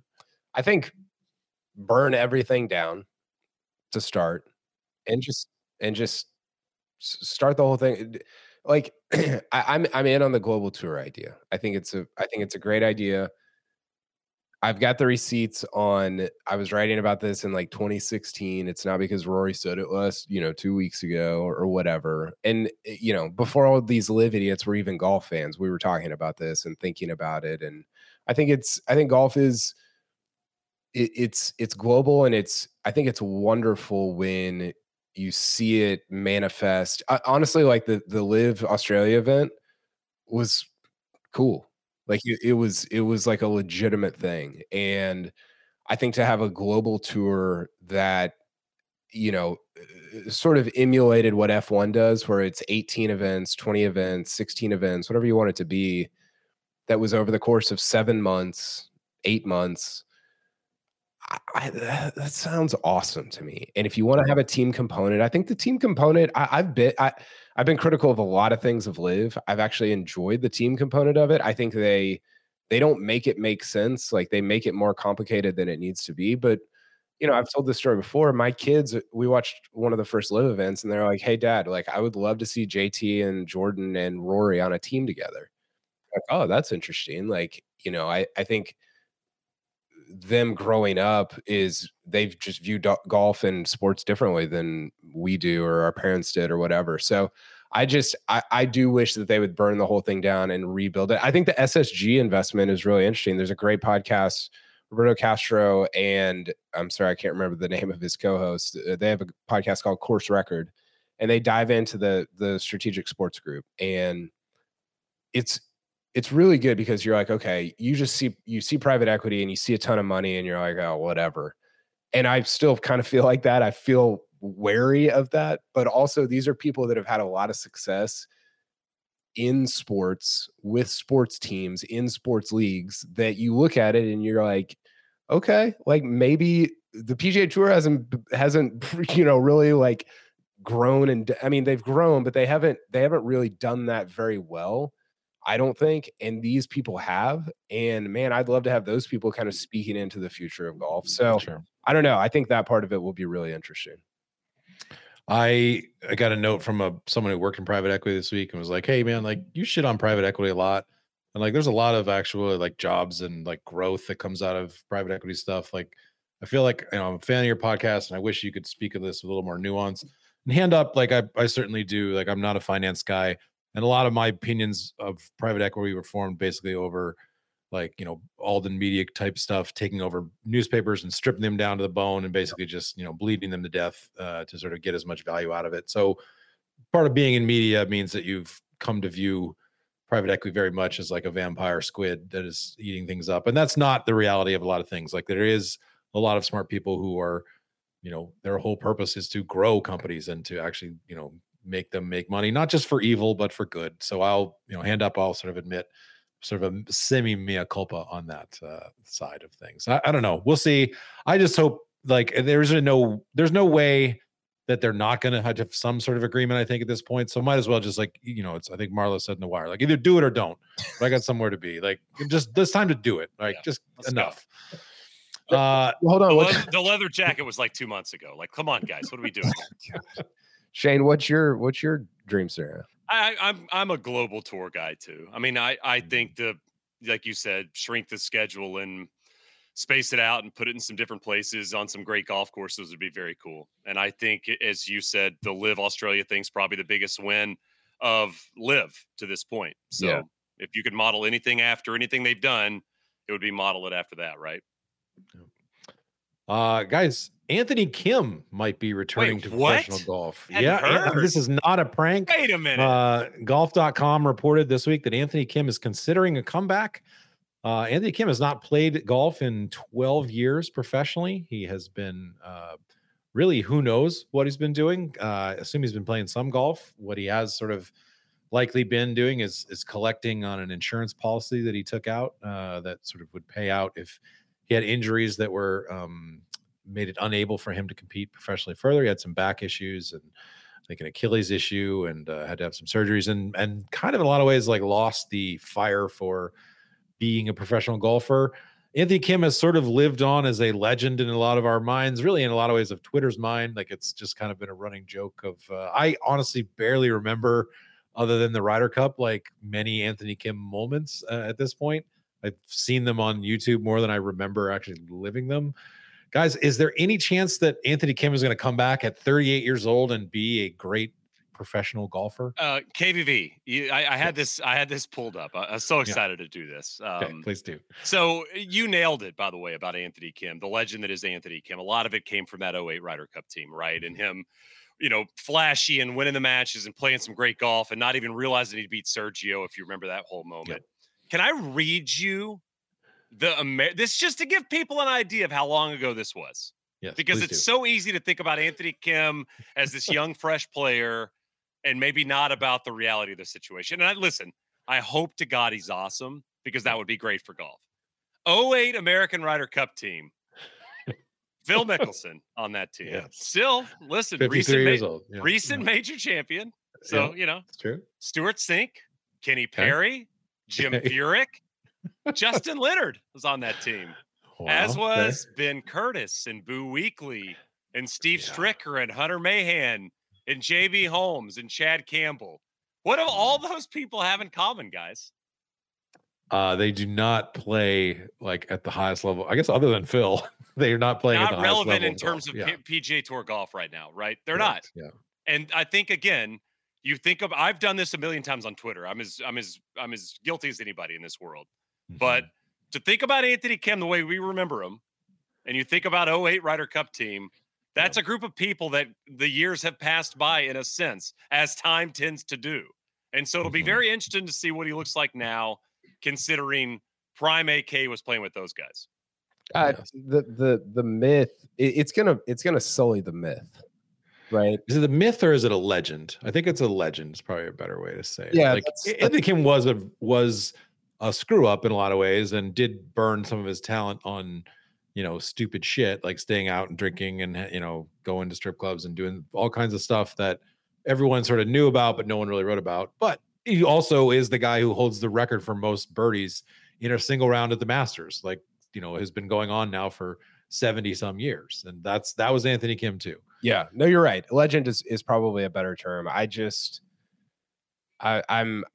think, if you're him and Live gives you, I think he's unquestionably going to Live. Like it doesn't really. Why would you not? Yeah, it doesn't make sense for him to return to the PGA Tour and have to. That would be really messy, but it makes sense, right? If you're still interested in playing golf and you want to compete or just have that opportunity or experience, but from all of our perspective, I wish he would not do it.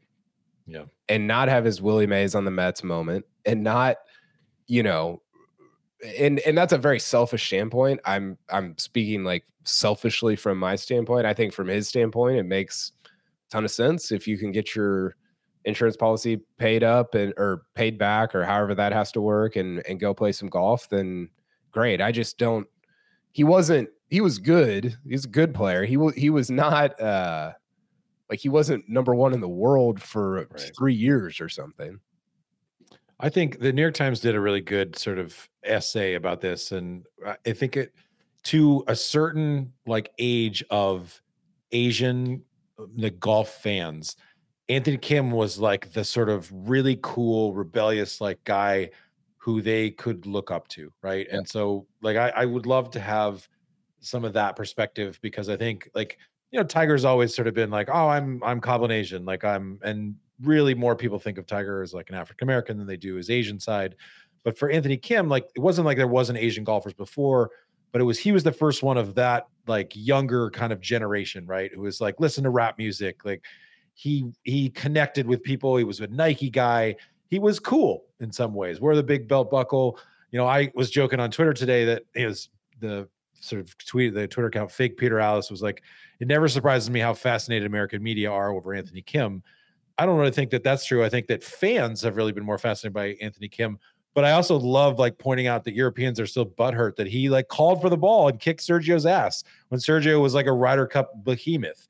That's what Anthony Kim was. He was fearless. He was a person who wasn't consistently great, but there were times when if you could get him dialed in, like he could go out there. I mean, I think he got 60 once in Tiger's event, the one year that the Wells Fargo or whatever that he won it.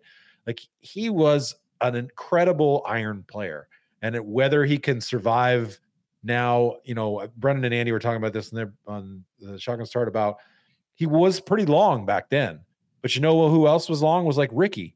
And who was not long now is Ricky. Like Ricky's like in the middle of the pack in terms of distance. Like there's no scenario where Anthony Kim is going to come out and he'll be hitting at 350. He's not going to be hitting it like Rory or Scotty or some of these guys who can just absolutely nuke it. Like you don't do that at 38, having done not a lot of professional golf for 12 years. So can he survive, without being a really long player? I don't know that that's a scenario. I don't want to piss on the story, the fairy tale of it, but I also don't really, I mean, him playing live events and shooting 74s, like, is that really like, who does that benefit? I guess it benefits Anthony's checkbook, and by God, go for it. If you can get them to pay off that insurance policy and get another 10 million out of it, great.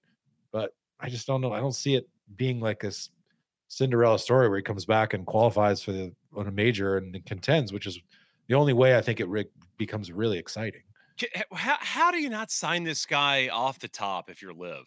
That's one of the things I've been thinking a lot about. We all said it. We all thought about it. We did. When it was coming up. It's like you give Lee Westwood and these other guys money. It's like, dude, give Anthony Kim money when you start your league. Mm-hmm. Give him $50 million that he wanted. Mm-hmm. Get him on there right off the bat, and at least all of us are like, well, hell, we'll watch this thing. Not a year and a half after. I mean, I'm still going to watch. Like, I'll still watch Anthony Kim play. I think I've listened to the same pod you were talking about, KVV, with Andy, and he was saying, I'll watch him play. I'll be excited for 4 events, right? Yeah. And that's probably about the number. And if he goes out and wins one, cool. But what do we want to see? We'd love to see him contend in, unfortunately for Liv, something that matters is not a Liv event to this point yet, Yeah. Robert Osivich, who used to cover golf, he's now sort of a Twitter gadfly. He said, those who weren't there, this is on Twitter today, those who weren't there reimagine AK as a Marvel hero, flawed, but with superpowers. In truth, he was an immature, talented kid who set a Masters birdie record after a long night at a strip club, yet finished up without even a bag sponsor. For all the romanticizing, the truth is he pissed it away. I think that's a little bit harsh. Like, there were some injuries involved that, certainly you don't like get $10 million from an insurance company without an insurance company doing a pretty serious, like, medical investigation into your back injury that you claim is not letting you play. I think some of the kind of reality of Anthony Kim is that he was sort of like a Jenkins character in some ways. Like he drank hard, he, partied hard, he had fun, woke up and went to the course and was like, I don't know how far my pitching wedge is going to go today. I'm just going to figure it out on the range. And that, like, there's this great video of him and Tiger at one of Tiger's clinics where Tiger like talks about everything he's going through before a shot. And he asks, well, what about you, Anthony? Like, and he's like, oh man, I don't know. Like he just wasn't that same kind of player. Right. And he was an anomaly. He was someone who was just like a jock who was like, had fun out there with it. And you know what? Sports needs those kind of people too. I mean, I don't think any of the golf media is really like thinking about, oh my God, Anthony Kim's gonna come back and be great. There's a lot of people who just enjoyed making kind of Anthony Kim jokes over the years and having gifs of him. So, it just doesn't, it strikes me as like a little bit unfair to be like, oh, this is your savior. Yeah, you know what? Like he also kicked Sergio's ass, and that still is in our memory. So taste it, Europe. Well, I mean, like KVV, like same age, almost the same age as Anthony Kim. Like I remember when he burst on the scene, he was kind of our Sergio. Europe had Sergio, and then we had this guy that was maybe not as talented as Sergio, but would beat Sergio when it mattered because we knew AK had it. And when we say had it, I mean, he had it.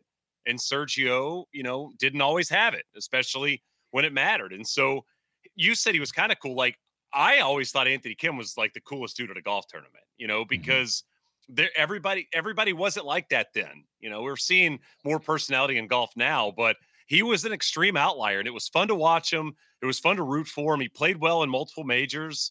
I mean, a couple top sevens in the Open. Maybe he wins an Open. You never know. Yeah, I think one thing that I've had a lot of sadness over KVV with Liv, and this sort of fits in with if he does end up going to Liv, which I think he will, if he plays at all, is they've collected a lot of characters, right? Yeah, it's not the best.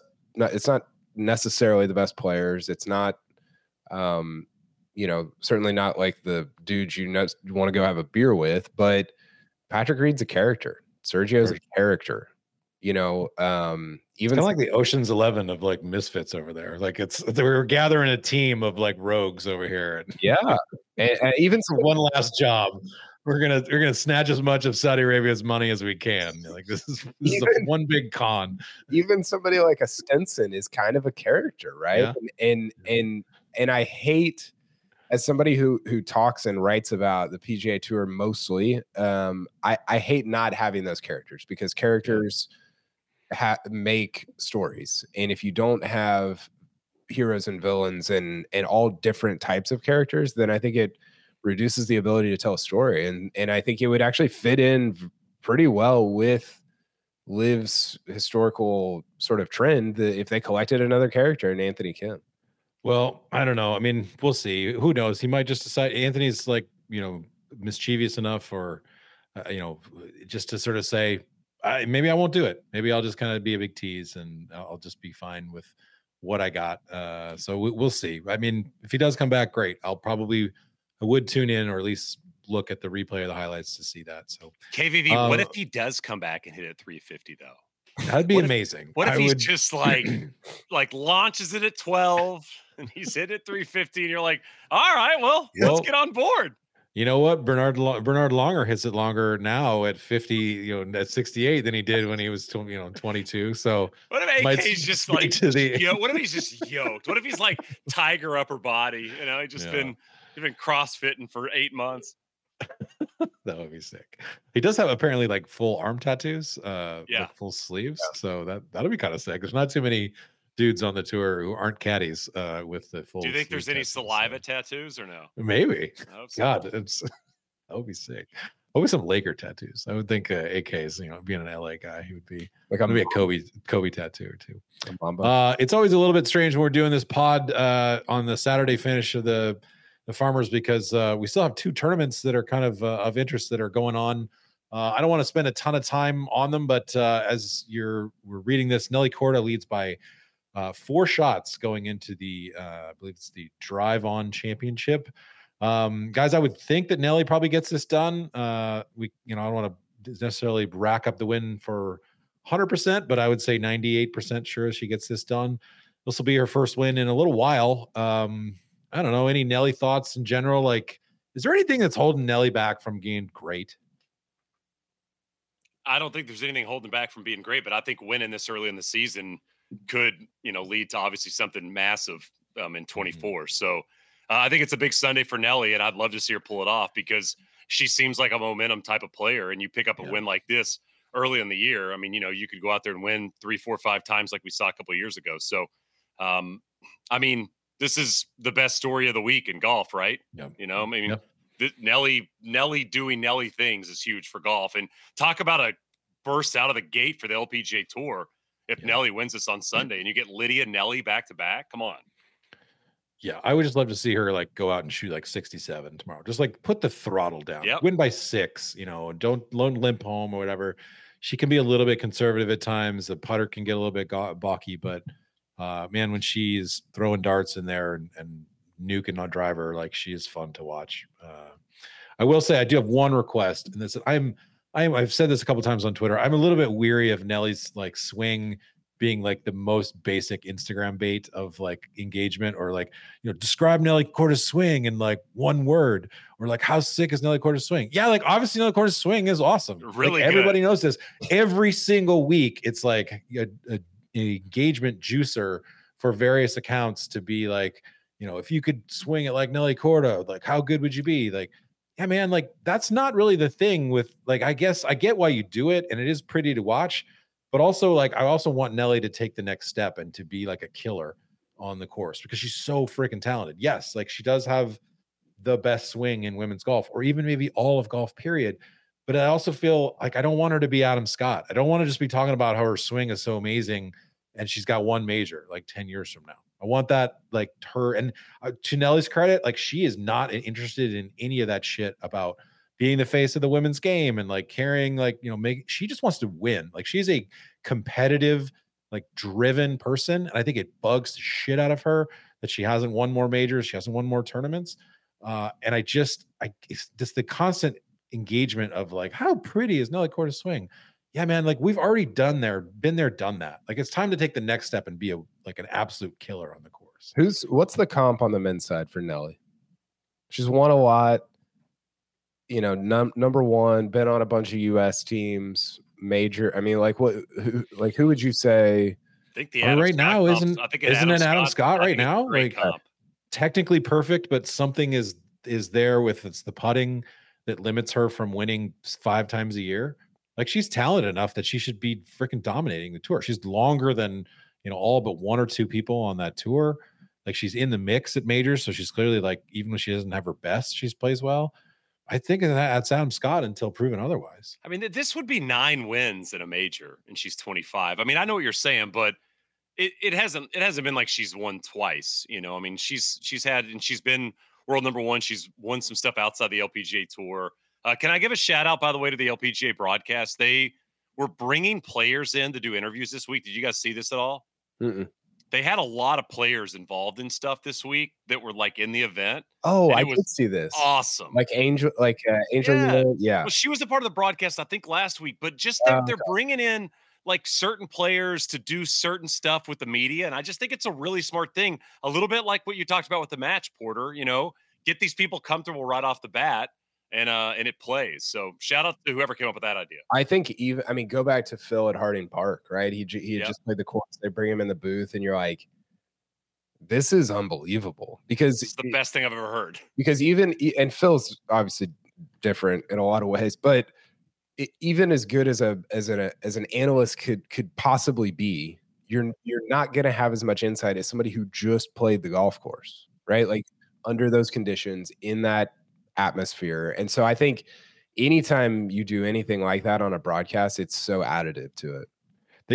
They used to do this. If you've studied golf history at all, the guys used to come in the booth all the time and talk. Like Jack would come in the booth constantly for ABC and like give his thoughts on, and it would be in contention and he would come up and do it. There was no like, oh, like, aren't you, I mean, there's the famous story about, Kenny Perry, like, shouldn't you go be hitting some balls, man? Like you might be in a playoff. Like, the guys would do it. And we went away from that for a long time. And I'm glad that it is finally coming back. So I'm glad to hear the LPGA is doing it. In the Ras Al Khaimah Championship over at the DP World Tour, Thorbjørn Olesen leads by 4 going into the final day. And the other Højgaard, Rasmus Højgaard, is in second. Literally, like, I did, well, you know what? I was literally thinking to myself, what is Ras Al Khaimah? And I was so like foolish to like Google it and learn like, oh yeah, it's a city in Dubai. Like it's named after the city. It's not some company or whatever. So hand up apologies to not Dubai, in the United Arab Emirates. Is that correct? Yeah, it's UAE. So hand up apologies to not being ignorant of that. I don't really have a lot to add about Thorbjørn Olesen, nor do I really care until he's actually won it. I just thought it was neat that the other Højgaard twin is in second there. Who knows? Who cares? We'll see. Good luck to those. Maybe we'll get a Højgaard victory still out of this weekend. Apologies to Thorbjørn Olesen. Guys, Shane, you came up with this idea a couple weeks ago that we wanted to kind of, wind down the pod with, because we got in a couple questions from some people. What makes for a good golf buddies trip? If you love golf, you kind of know that going on a trip with your buds for, maybe it's a bucket list course, or maybe it's like, just a course an hour from your town where you can stay overnight and have a few beers and stuff. Some people, we get questions about this, like, oh, where should I go? Should I go to Bandon? Should I go to Sand Valley or whatever? You've done a bunch of these. I've done a bunch of these. Kyle, I'm not sure about yourself, but I'm really curious to throw this sort of thing to you guys. Shane, what would be your 5 kind of things that are essential to a good buddies trip? So I have a couple of things I think are essential, and then a couple of things I think that are essential to bring. Okay. So that's kind of the list I made. I think one thing is group size, making sure that the group size makes sense for what you're trying to accomplish. I mean, I feel like it's 4. I think when you get deeper than 4, 8 is tough. You think about dinners and you think about transportation, stuff like that. I think stops are important. I only want to pack my bag 3 times. That's including when I'm actually leaving to go back home. Okay. So, you do a golf trip and you go somewhere that's not Pinehurst, or you're not going to Streamsong or Bandon, and you might be hopping locations. Just try to minimize the amount of time you have to pack and unpack. I think that throws a wrench.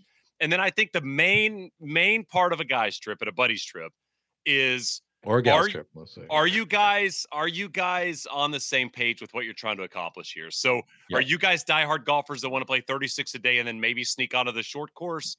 Then make sure you're going with that group. Do you have one person coming that's not that big of a golfer, or is going to be the outlier in terms of a handicap?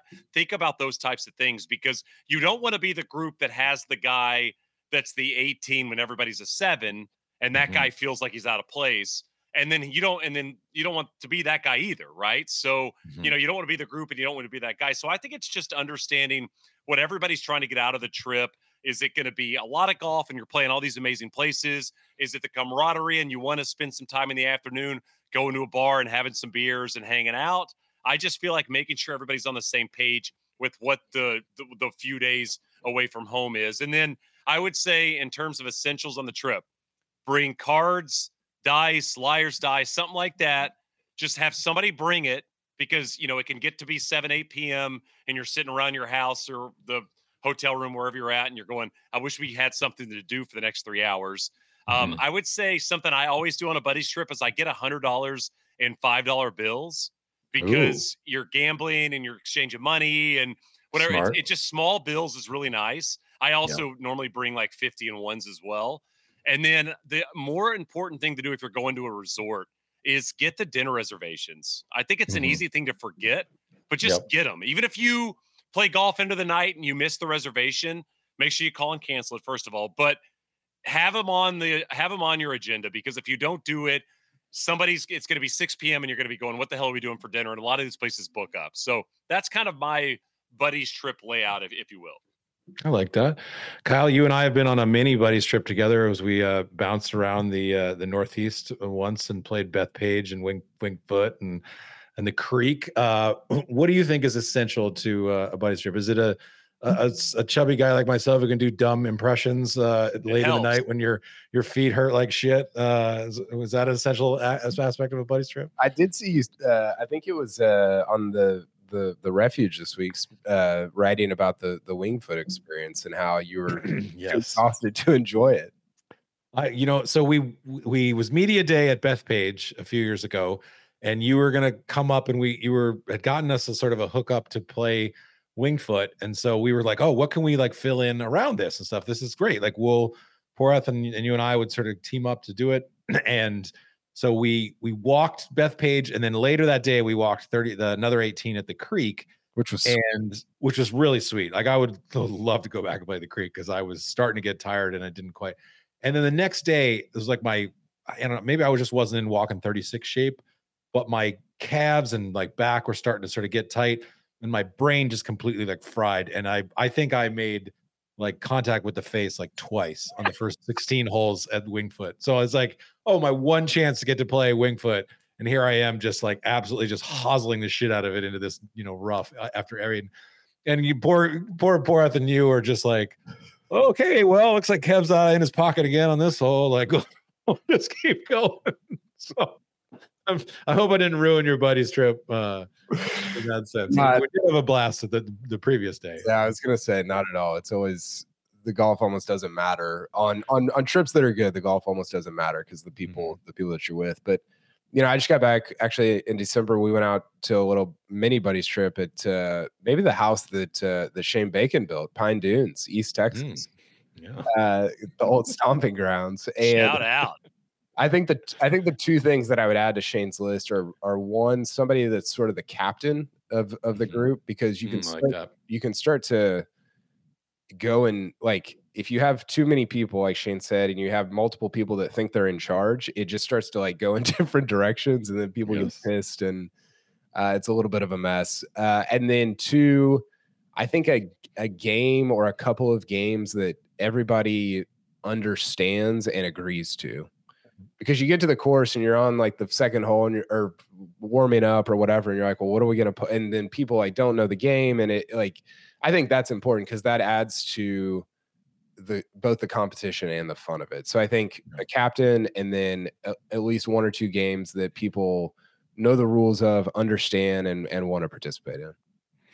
What I would sort of add to that is what has been really successful for my main buddies trip that I go on every year is that we have a team element where we go with 8 people and we're divided into 2 teams. And those teams have been essentially the same for 15 years now.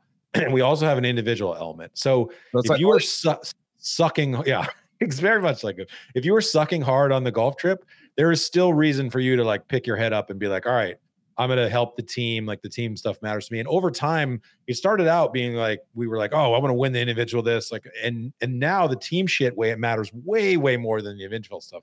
It's almost like the individual trophy guy at the end of it is like an afterthought. It's like, oh yeah, like, my buddy Matt won it this year. That's great. That's cool. You've won it 4 times now.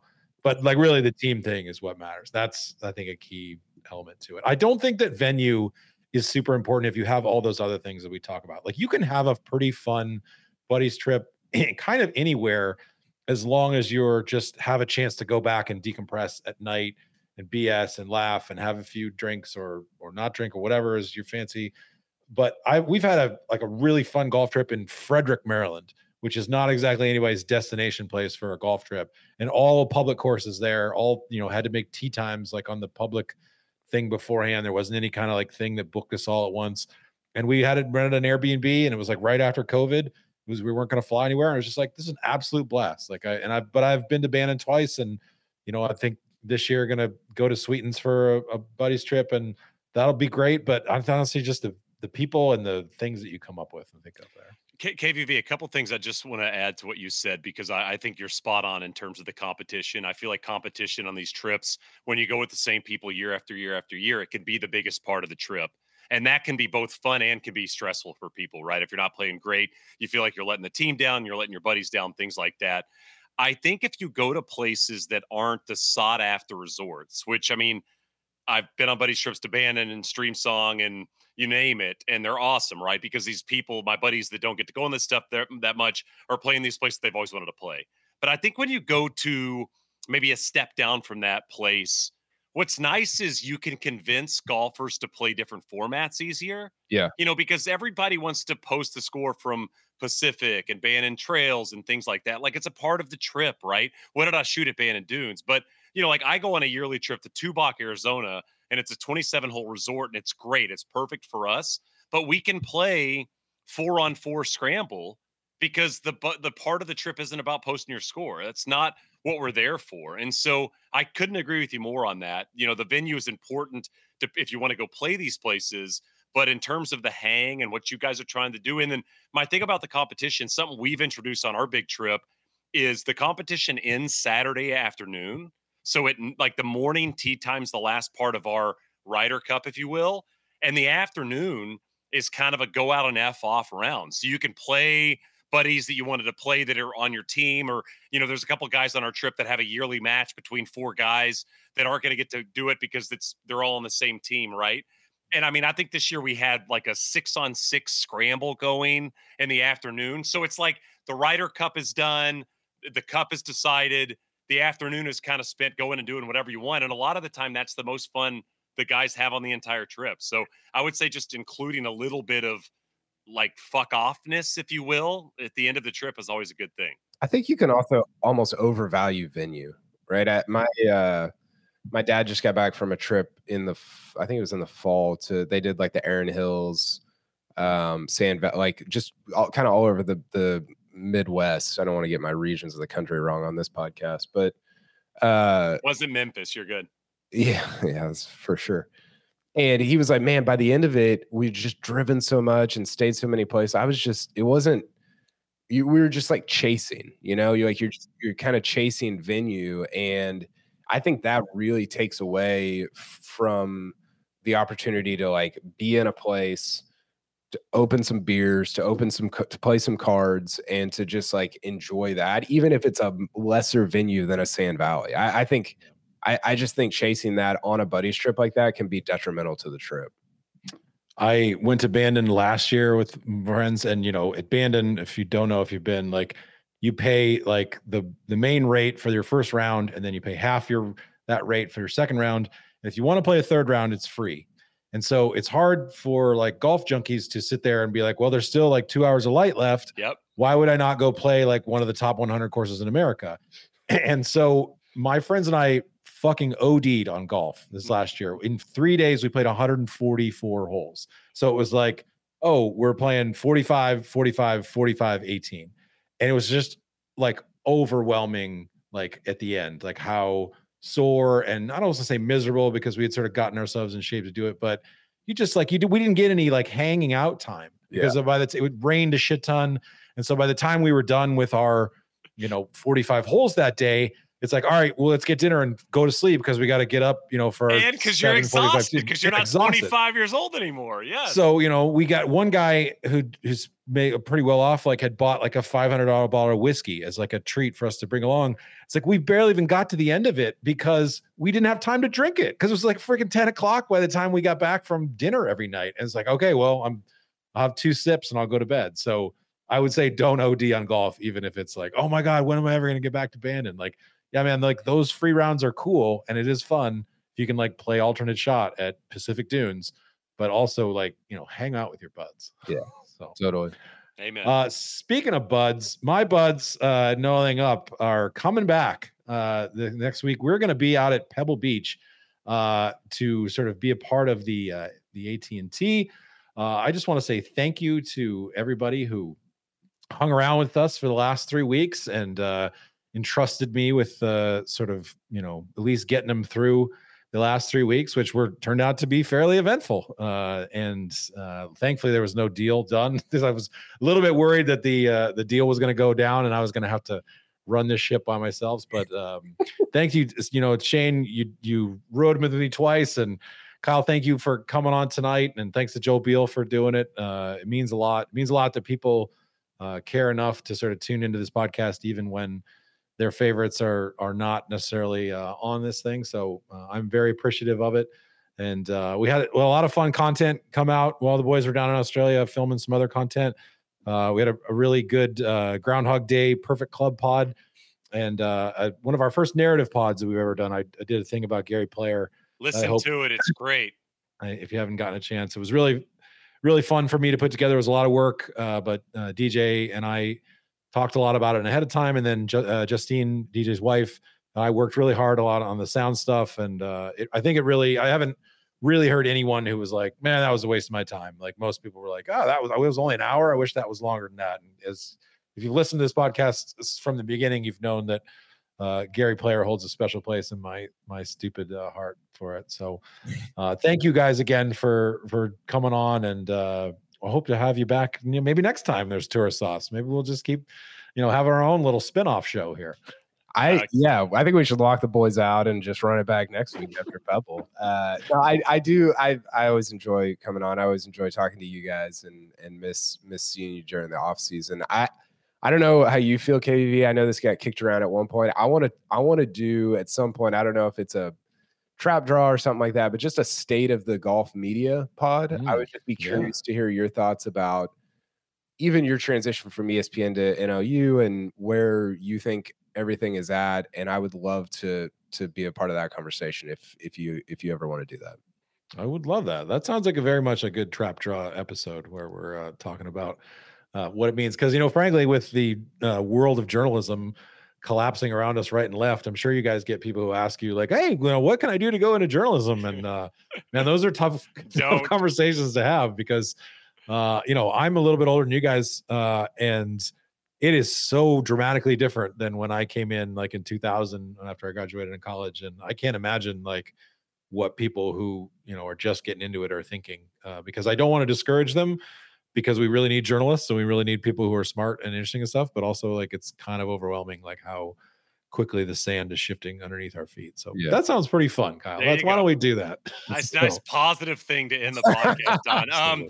KVV, I just wanted to say you killed it. You did a great job the last 3 weeks. So a round of applause to you. Have a very nice drink tonight when we finish. And make sure if you're not subscribed to Normal Sport Newsletter, do that because Porter pumps out great content and it's very entertaining. I laugh at it. I was in it last week. Didn't expect to see a tweet of mine. I don't tweet nearly as much as I used to. So that was always a nice little bonus. But Porter, I always love your stuff. I get fired up for the end of the season because I get shotgun start recaps and I get Normal Sport, which always makes me smile.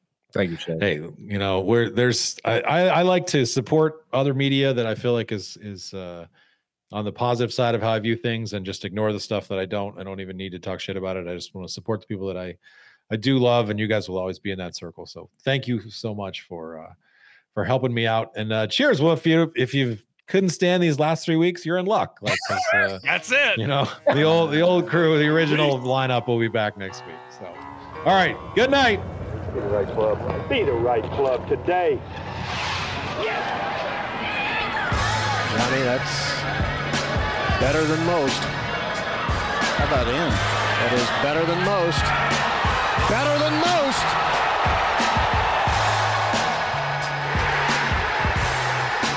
Expect